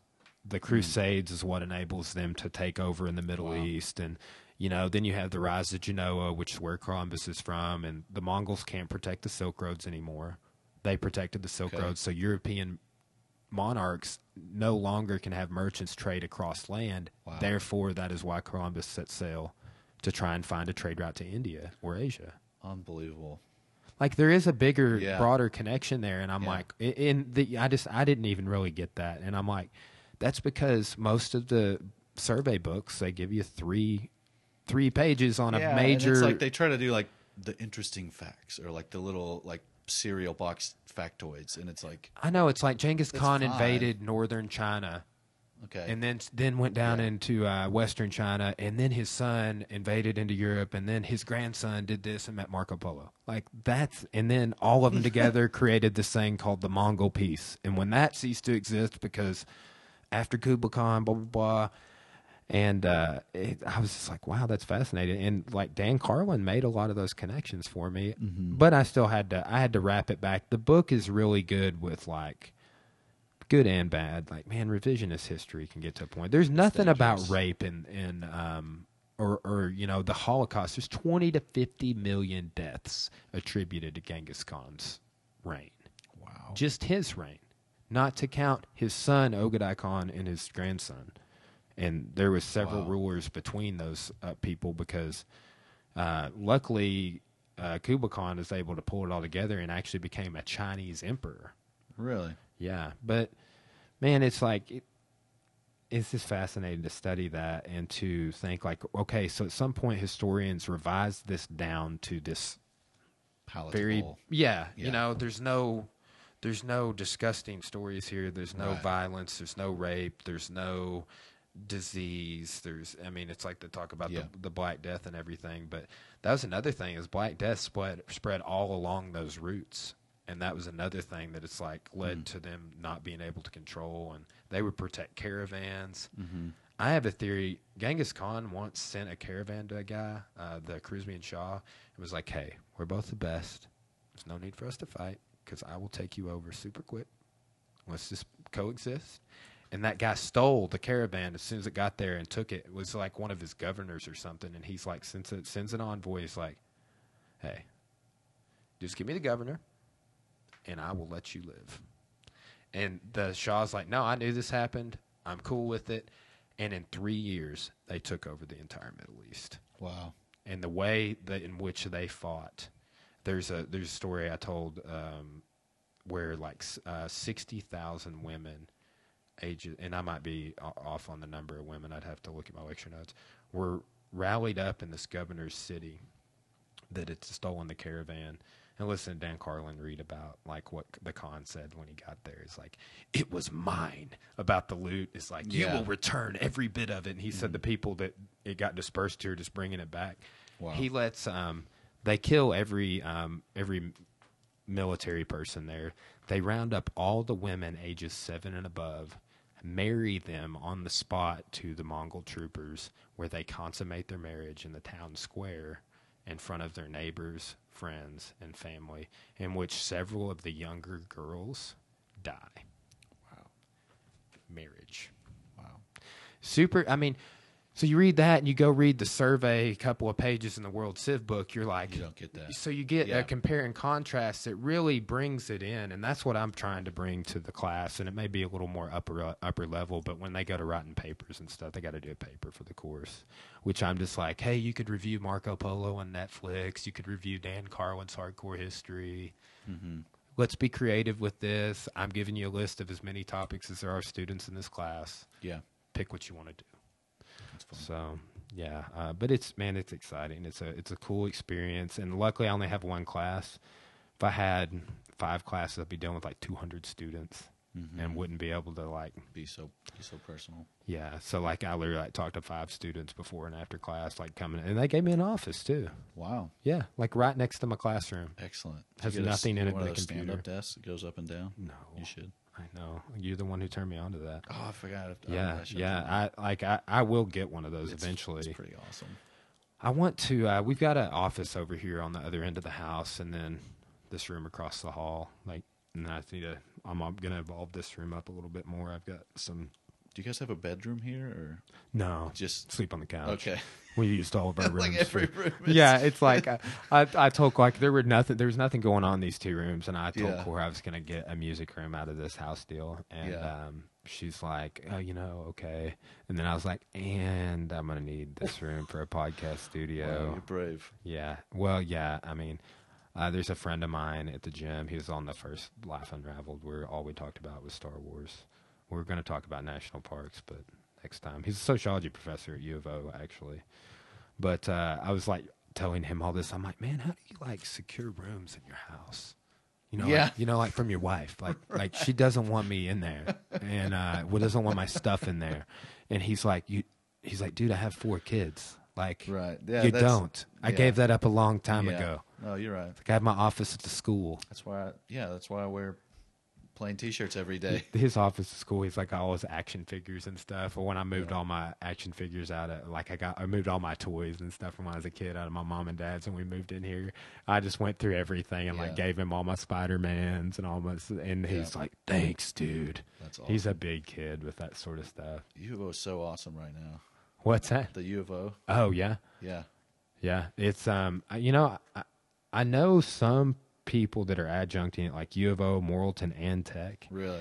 And I doubt, I don't know, I may do something like that. I kind of like the idea of getting plugged in with Morrilton a little more. Because they don't do a lot of online courses now, but they're starting. So I'd like to be able to offer a couple of online U.S. History 2s, a couple of in-class civs or U.S. Histories. And I just read the Abraham Lincoln book, the Team of Rivals. So good. Man, did you watch the Daniel Day-Lewis movie that came out a couple years ago? It's really good. I read the book. It's I mean, like any Daniel Day-Lewis movie, it's got elements that make it great, and they're pretty much all related to him. But the cinematography's good. It's long and drawn out, obviously, but it's a great period piece. I really enjoyed it. Lincoln is what I think it's called. We saw it in theaters. So I remember we were like, it was pretty packed, and we had to sit like almost on the front row, but it was like on one of those sides that there's just like a few seats, like 3 seats or something, and we were just like. It's funny how your brain adjusts, though, right? I know, yeah. Like 9 minutes in, you're just like, your brain just goes. I remember when I was a kid watching things in widescreen with the black at the bottom and then the top. You know, like old westerns and stuff. Because the TVs were square. Yeah. And they would show movies on TV. It was widescreen. Yeah. Yeah. I still, I have to, one thing I've been learning is like the elements of Photoshop on getting things to appear is I need them to appear on a mobile device versus a desktop versus a desktop laptop being the same thing. But that's certain pixelations and resolutions and sizes. It's a pain. But I will say this, on our podcast today, yours will be one of the, and I'll go back and do this on others, but I've got a template in Photoshop that we made up. I'll show it to you real quick. I saw that. Nice. Yeah, you texted me. Oh, yeah, I texted that to you. Yeah, I'm looking forward to it. So, like, that'll be what people see when they hop on here. 16 text messages. Wow. Yeah, you ever listen to Joe Bonamassa? Man, I'm so far out of because I let Penelope choose the music in the car a lot and stuff, and so I love for people to send me new bands and stuff to listen to, but my running buddy right now is like my lifeline for music, and he sends me all the cool stuff. Yeah. I don't. See, I have a buddy like that. He's actually just texted me. He's in Mexico seeing Widespread Panic, which Wow. we saw last year for 4 days at the Hard Rock Casino resort, where you can rent guitars and stuff. That's actually included. I did that when I was there. Like you can go to a recording studio, the Hard Rock, and what is? Oh man, I just went blank. What is that big tourist town? Cancun. It's like 30 minutes down the coast from Cancun. Or Cozumel? It's close to Cozumel. You can see Cozumel, Okay. the lights from Cozumel, when you're at this Hard Rock resort. And but he's always he told me about Joe Bonamassa. Joe Bonamassa was playing guitar with B.B. King when he was 11 years old. He's like a Derek Trucks, a child prodigy. And we just saw him in concert maybe 4 or 5 weeks ago. He came to Verizon and only sold the lower bowl. Like he didn't sell any upper deck seats. It was like an intimate, like like I've never even seen someone. Cool. There's a limited number of tickets that went out. Like he's like, no, it's a smaller show. Did 2 Zeppelin covers, but he is something else as a guitar player. Definitely one of the best out there. And I think at Colby, you know Colby Talley? Yeah, he's from Clarksville. Yeah. Or Allie.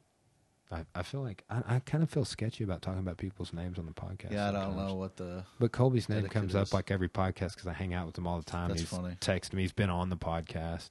We went to high school together, but became like really good buddies within the last 5 years or so. Like, he's like probably one of my best friends. You know, I mean, he's one of my best friends. Like, we hang out more than anybody I hang out with, and have more mutual interests. Go see shows together. He started doing some jiu-jitsu with me. He's a great dude. I mean, I was joking about him yesterday. We were doing a podcast and we were talking about Game of Thrones theories, which we ended up talking about everything. And I was like, he started going off. He's like, now, what do you think about it? He was talking about history. What do you think about this? And like, how did they blah, blah, blah, these stones and these cuttings? And he starts going this. He's like, aliens, bro. and like starts kind of getting off on that when which I was riffing with him and we were having fun with it. And I told my history class that yesterday because something came up and I was like, how do you think they did this? Yeah. Aliens. Yep. And I was like, and I told him that story. They didn't. And, but it's, we mentioned Ancient Aliens earlier, how that stuff gets out there. And ironically, and I never knew this until last year, there is a very big conspiracy out there About? that there are no nuclear bombs. Ever? I don't know that one. I haven't heard that one. Here's the premise. Okay. I do love conspiracy theories. Nagasaki and Hiroshima were firebombed, not atomic bombed. Okay. And then after that, your major powers, Soviet Union, China, and the United States, all used the idea of the bomb as a propaganda power play think about duck and cover and all of this. It was like almost like the doomsday version of the space race. Okay. So if you've heard the whole space race, it being like a Cold War conspiracy that we said we went to the moon just because the Soviet Union, we had to beat just because they said they wanted to. So there's a B string conspiracy theory on the NASA and the space mission, the Apollos, and us going to the moon that says we didn't go when we said we went in 1969. We went later in like 1980. Huh. But the thing is like there's all these photo evidence like at the blast center in Nagasaki and Hiroshima. It's like, why is this wall still here? Why is this brick wall within a 1 mile radius still standing of the blast center? And then they show pictures of Tokyo after being firebombed. It looks really similar. Mm-hmm. Firebombing is something that came along in World War II that was devastating. Yeah. The firebombings in Tokyo, if you read about that, are devastating. And let me pretext this. I'm not saying that I believe that atomic bombs and nuclear bombs don't exist. It's official. Yeah. Because I don't know, I might get fired from my job for proliferating such information. But I'm always fascinated, like, to view both sides of that. It's like people are saying that this is a thing, and I know enough about the Cold War to kind of look into it enough. Okay, so anyway, go ahead. I love conspiracy theories because I think they're fun, and I love the story of it. But for me, it always comes back to I just don't think they're that smart. Yeah, Like, I agree. I agree. Here's the thing, like, when it comes to conspiracies, people are a master of none, usually. It's like they know everything about JFK and nothing about anything else, or everything about NASA. I just don't think I don't mean the people aren't that smart. I mean they. Yeah, oh, yeah, that there's not some... Like, the smartest people are, like, building electric cars right now and launching private space companies. You know what I mean? So I don't think there's, like, this other secret group of people that are, like, so much smarter than us. That, like, so on record, you don't believe in the psychic vampire, correct, global elites, yes, like shape-shifting reptilians. They can't even, like, figure out whether or not there's, like, a Yahoo Mail or a government email account. And that's like what we're dealing with. These are the same group of people that are going to secretly kill John F. Kennedy and hide it from all of us. Yeah, I love the story. I love in X-Files. I love Cancer Man. Oh, yeah, that plot is the best. But in, like, the real world, like, just like the pragmatist of me is like, come on. Like, yeah, it's so it would be so complex. It would be so complex, and, like, not one person, like it. No, I'm totally with you. That's the disconnect for me as well. Is like just as a history buff. Yeah, is like it's almost like, can you really give that much credit? Yeah, to like 3 seconds of a video from 100 feet away at the wrong angle. Here's some stuff that I do buy into, though. That I've heard this, and it makes a lot of sense. Like, I'd look at things commonsensical stuff. So have you heard of the like the online group Anonymous? It's like the V for Vendetta mask. Yeah. The conspiracy is that's our CIA. The whole thing. That whole thing is. And it's more exclusively it's the positive factions in the CIA. Okay. Yeah. Yeah. I mean, it kind of makes some sense. Don't... I'm like, wow. Somebody really laid it out there, and I was like, and sadly, I might have heard Alex Jones say that. I don't remember. But, yeah, that guy's out there like a planet, man. Really? But at the same time, he's been right on a few things like Bohemian Grove. I don't know if you've ever looked into anything with Bohemian Grove. I don't know what that is. Well, let me bring you into that real quick. That is a place right outside San Francisco where the political elite... Can we have some tinfoil hats in here? Yeah. We shouldn't be recording this. Well, so... Richard Nixon writes in his diary that the turning point of his political career, before he, got into the Watergate thing and caused our first unelected vice president to become president of the United States, because his VP that he got elected with his second term in office got impeached or had to resign, so he had somebody else become his VP, who, when he leaves Watergate, that guy becomes president of the United States.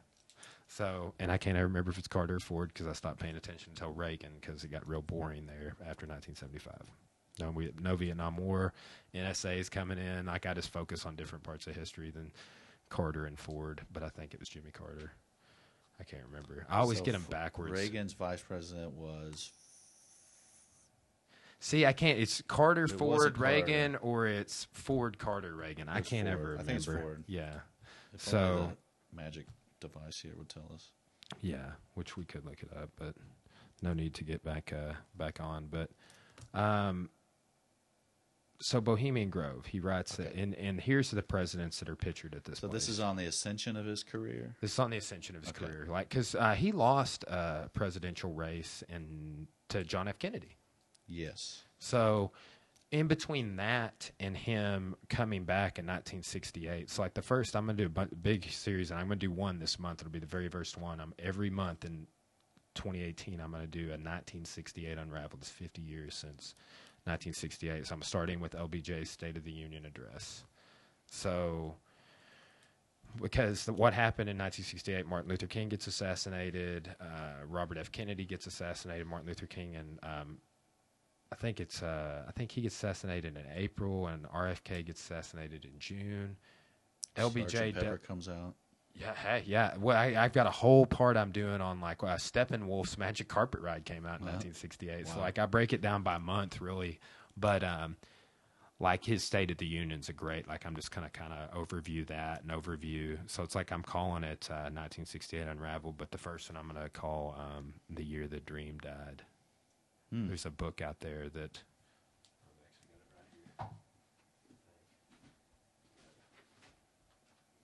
Bam. Look at that. Really good book, really good read, really thick book, but in graduate school they teach you not to read every bit of it. So Really? yeah, it's called skimming. Oh, But, I'm very anti that. Yeah, I mean I am too, but on books like that, I do quit books. there you go. That's kind of a Yeah, secret yeah. I want have. to say you maybe even told me about that.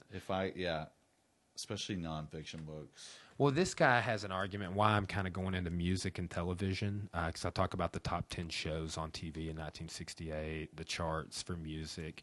And what's fascinating is he said because of all the horrible stuff going on with the anti-war movement in Vietnam and the Democratic National Convention riots and LBJ not running for re-election and that creating the rise of a political, corrupt administration with Richard Nixon, that Americans during this time focused on more things like music. So like in 1969, you have Woodstock. He makes some cool parallels there. But back to Bohemian Grove. Thank you. Sorry. So now, I mean, I love telling people this story because it's basically where these people gather in this forest outside San Francisco, and they put on a play of sorts. And this is numerous political elite. I mentioned Richard Nixon, Ronald Reagan, the Bushes, senior and junior, have all been pictured there. Multiple presidents throughout our time have been pictured there. I know I'm leaving out at least a couple. Senators, politicians, Rockefellers, just global, what you would call global elite, people that they're in the billionaire club. You know, and they are making things happen for the world, or have an influence to some degree. But in effigy during this thing, there's this big owl carved into a redwood. Okay. So here's the connection on the owl: is they believe that this is a weird rendition of in the Old Testament in they worship a god called Moloch. Okay. You ever heard of that? Yeah. So Moloch is this owl god, and there is it's carved into a redwood. You can go see it yourself. Interesting. And that is interesting. And they have this play where this starts off, this guy goes, "Fools!" And it's just really intense. I mean, it's like watching the Nine Muses. Yeah. You know? The Nine Muses. Yeah, bro. Remember when Dan Stahl. Didn't Luke Odysseus. Carroll drop an apple from the catwalk? I think so, yeah. Yeah. Plus, There's you had just that something little. up there. I had You a played the little guitar. Yeah. I was Renaissance man. Man, that was great. That a was. great show. I was rowing. Jesse Hill directed that one. Really? Yeah.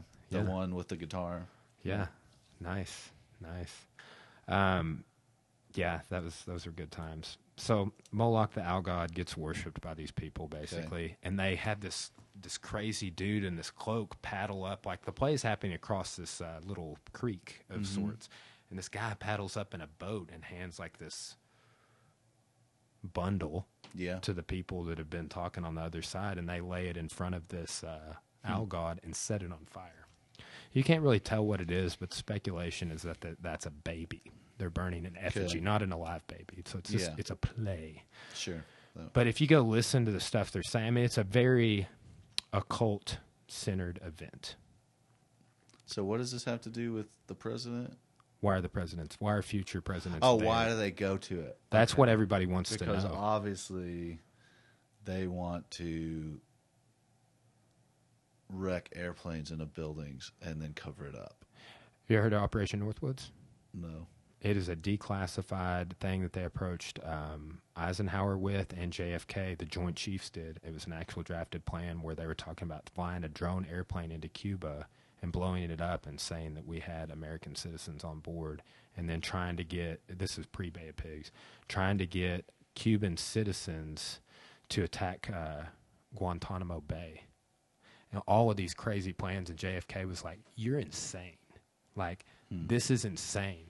But I mean, here's the thing: the CIA is who came up with the Bay of Pigs.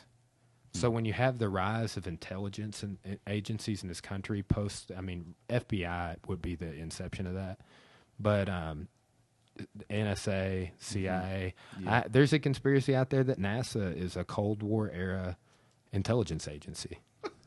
In 1977, there was a lens NASA had that could read a license plate from 1 mile away. Yeah. So these are things that I'm like, well, that's fascinating. I know but I don't know. It just cracks me up. It does. I mean, it cracks me up too. Again, I don't talk about these things when I'm lecturing in class. I think it's fun, and I like the discussion. It is fun. We're like, especially when you get bored. There is like a point where you're like, wait, you understand that we're all joking, right? Yeah. So sometimes I'm like, well, see, there's not like on so many things. There's not an actual like primary source. What like I mentioned the Bohemian Grove thing, because that stands out. Like I can't, obviously there's no real argument that convinces me that there's no nuclear bombs. Yeah. But some people are just like here's another thing. Well, flat Earth. See, okay, I was just about to mention flat Earth. Okay, go on. And here's the thing. This is one of the things with the internet. I don't think that flat Earth began as a real thing. I think it started, and I'm totally get behind what you're saying. I think that a group of guys, or not guys, just group of people, like group of bros or whatever, thought it would be funny to act like they believed in a flat Earth because it freaks old people out. Oh my gosh, what's wrong with these kids these days? What are they learning in school? And so then like the more they freak out, the more you like, oh, we're going to make our own website. We're going to, like in it. But then what happens is like some people don't actually know. Because like when you're 16. They don't know enough to not know. Yeah, you're very impressionable. And so like it starts as a joke and then it becomes like this sliver of people that, it's the same thing that happened with Slender Man, which ended very tragically. Fascinating. That's an HBO documentary about that. Yes. And it's very tragic end of that, but it's the same thing where like it starts as kind of like a game, as like for fun, as like and then it just kind of takes on a life of its own, which the whole flat Earth thing has. Yeah, I always love talking about the celebrities that are flat earthers. Shaquille O'Neal, like somebody was interviewing him. I was watching this, and he's like, they're like, so Shaq, you believe in flat Earth, blah blah blah, and he's like, yeah. Yeah, you mean to tell me we start digging right here? You think we're gonna hit China? Yeah, we hit China. We start digging right here. Yeah, I mean, dude, I love Shaq. Funny, Shaq's man. So funny. Yeah, but there is a bunch of Shaq's just a clown. Like he's just clowning. He doesn't. I know it's funny. Like everybody's always trying to cite and then too, this guy comes on Joe Rogan's podcast. Eddie Bravo is a big jiu-jitsu guy. He is a big-time flat earther, and the rumor is that Joe Rogan is going to have the #1 flat Earth guy come debate Neil deGrasse Tyson on his podcast. I would love to see that. I cannot wait. Like, the whole thing, I don't know. I still don't. There's got to be a way to check on the internet, like trace that back somewhere, where a group of people are like, "This would be so funny if we could convince people that we think." Would you think that group could be the Illuminati? Yeah, it's like they're strolling us at this stuff. They're like, we're gonna get him. We're just gonna sprinkle this. He's just gonna sprinkle it. Yeah. Oh, too funny, man. Too funny. Yeah, I'm the same way. I almost just like talking about it because it is like I don't take any of the stuff we've mentioned in the last few minutes seriously. It's all like with a grain of salt, but it's like it's fascinating to one like what you're saying. It's like, where did this come from? Well, and I am contradictory by nature, so I love to just disagree with people in general. And so I understand that side of it, of being like, yeah, but what can you prove it didn't, prove it's not? Why is anything? Yeah, and so I do get that, and it's fun, but then there has to be like a reality check. Yeah, for sure, man. There's got to be a point where you have to look at facts and real information and what you know and what's happened, and that's back to history. That's what I love about it, is that you get to analyze these things. And I will say that like I do feel like in the historical community, without giving too much lip service to some of these more controversial things, they should in a way be shut down a little more instead of everybody like I'm not I'm like just talking to you. Hey, did you know this exists? Did you know that Yeah. exists? Whereas a lot of historians would be like, that doesn't exist. Well, that's when it becomes dangerous, is because like Yeah, you're you trying to gotta- tell the story of the Civil War, and there's like all these things that just exist on the internet that aren't real. But And yeah, so- but people were they saying the become Civil War was into- not fought over slavery was daunting and mind blowing to me. Which I don't know where you stand on that, but I was like, right. that most but- certainly was the Yeah, but it's like cornerstone issue of Yes. the Okay, conflict. Yeah, and that's a perfect example, and that's why it becomes really dangerous. So You're taking away our Southern memorials. I think the flat earthers are funny, but it just worries me that people don't get it. That people don't get that it's a joke. You know why too? Same It's with because the you Tide have. Pods. I don't think anyone's really eating That's Tide Pods. crazy. I just picked up on that. I and think I'm like, a that's couple going people on. probably did it, but then They do like, look tasty. when you're 16, anything you can do to get a rise out of grown-ups is fun. And I think that's what it is. I just think it's like the craziest thing you can say. Is I that ate- why you're in a punk band? I ate a Tide Pod. Yeah, my life was so hard. I had to be in a punk band in high school. Dude, I know. It's just like, I loved it though. I loved it. I used to see you wearing these like plaid pants. Yeah. And I was like, dude, I want some I plaid had plaid pants. pants. I had the studded belts. It cost a lot of money to look that cheap. Too funny, man. That's why I remember in high school, like stores like Hot Topic got on my radar, and it's like that's where I'd always go when I went to the mall, try and get a new band T-shirt. Yeah. And then at some point we became like too cool for Hot Topic even. Oh yeah. I was like, oh, that's posing. Everybody. That's yeah. not like me. Yeah. Yeah, I know. That isn't that funny? Like it's Yeah. just like there's like you get Yeah. further and further. I It's know. like I get my stuff at the Goodwill. Yep. Yeah, that's yeah.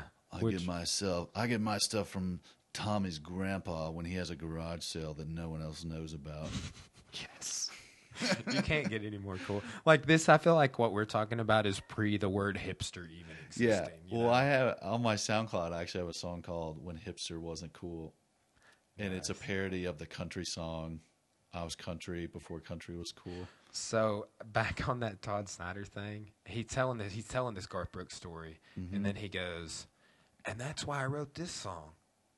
If tomorrow never comes, and he talks about meeting Garth Brooks at the Grand Ole Opry or someplace and being like, "Hey man, you wrote my song," and he's like, "Now wait a minute, sort of," and he's like, "Now there's a certain amount of creativity that, in the music," and he's Yeah. like, "Huh, how about that?" And he's like, I was kind of taken aback that he was defending it. I didn't know what to think about it. Yeah. And then he's like, so when he walked away, I was inspired to write this song until tomorrow never comes. That's awesome. And that's when he connects Looking Beer Run and back. that. That's And he's like, if tomorrow never comes, I don't give a damn. And it Yeah. just like, he just really takes That's it over great. the top. But That's awesome. just Todd Snyder, obviously, look into him. I do this for tags if we talk about things that I Okay. felt, but also for things to look into myself. I think the Bob Dylan song House of the Rising Sun. Yeah, I think that's a similar story really. where he had just heard some guy singing that in a coffee shop or whatever. And then when he went to record his first album, he's like, well, this is a song I know, and released it. And then he saw that guy later, and he's like, hey, I'm sorry I recorded your song. What'd you think of that Dylan video I sent you the other day? I thought that was great. That was Dylan at his man. finest. Yeah. I thought about you as soon as I saw that. Yeah. Anyway, like just because popping back into the coffee house days, he's singing like a Rolling Stone. Good times. That was originally a Dylan song, right? Oh, yeah.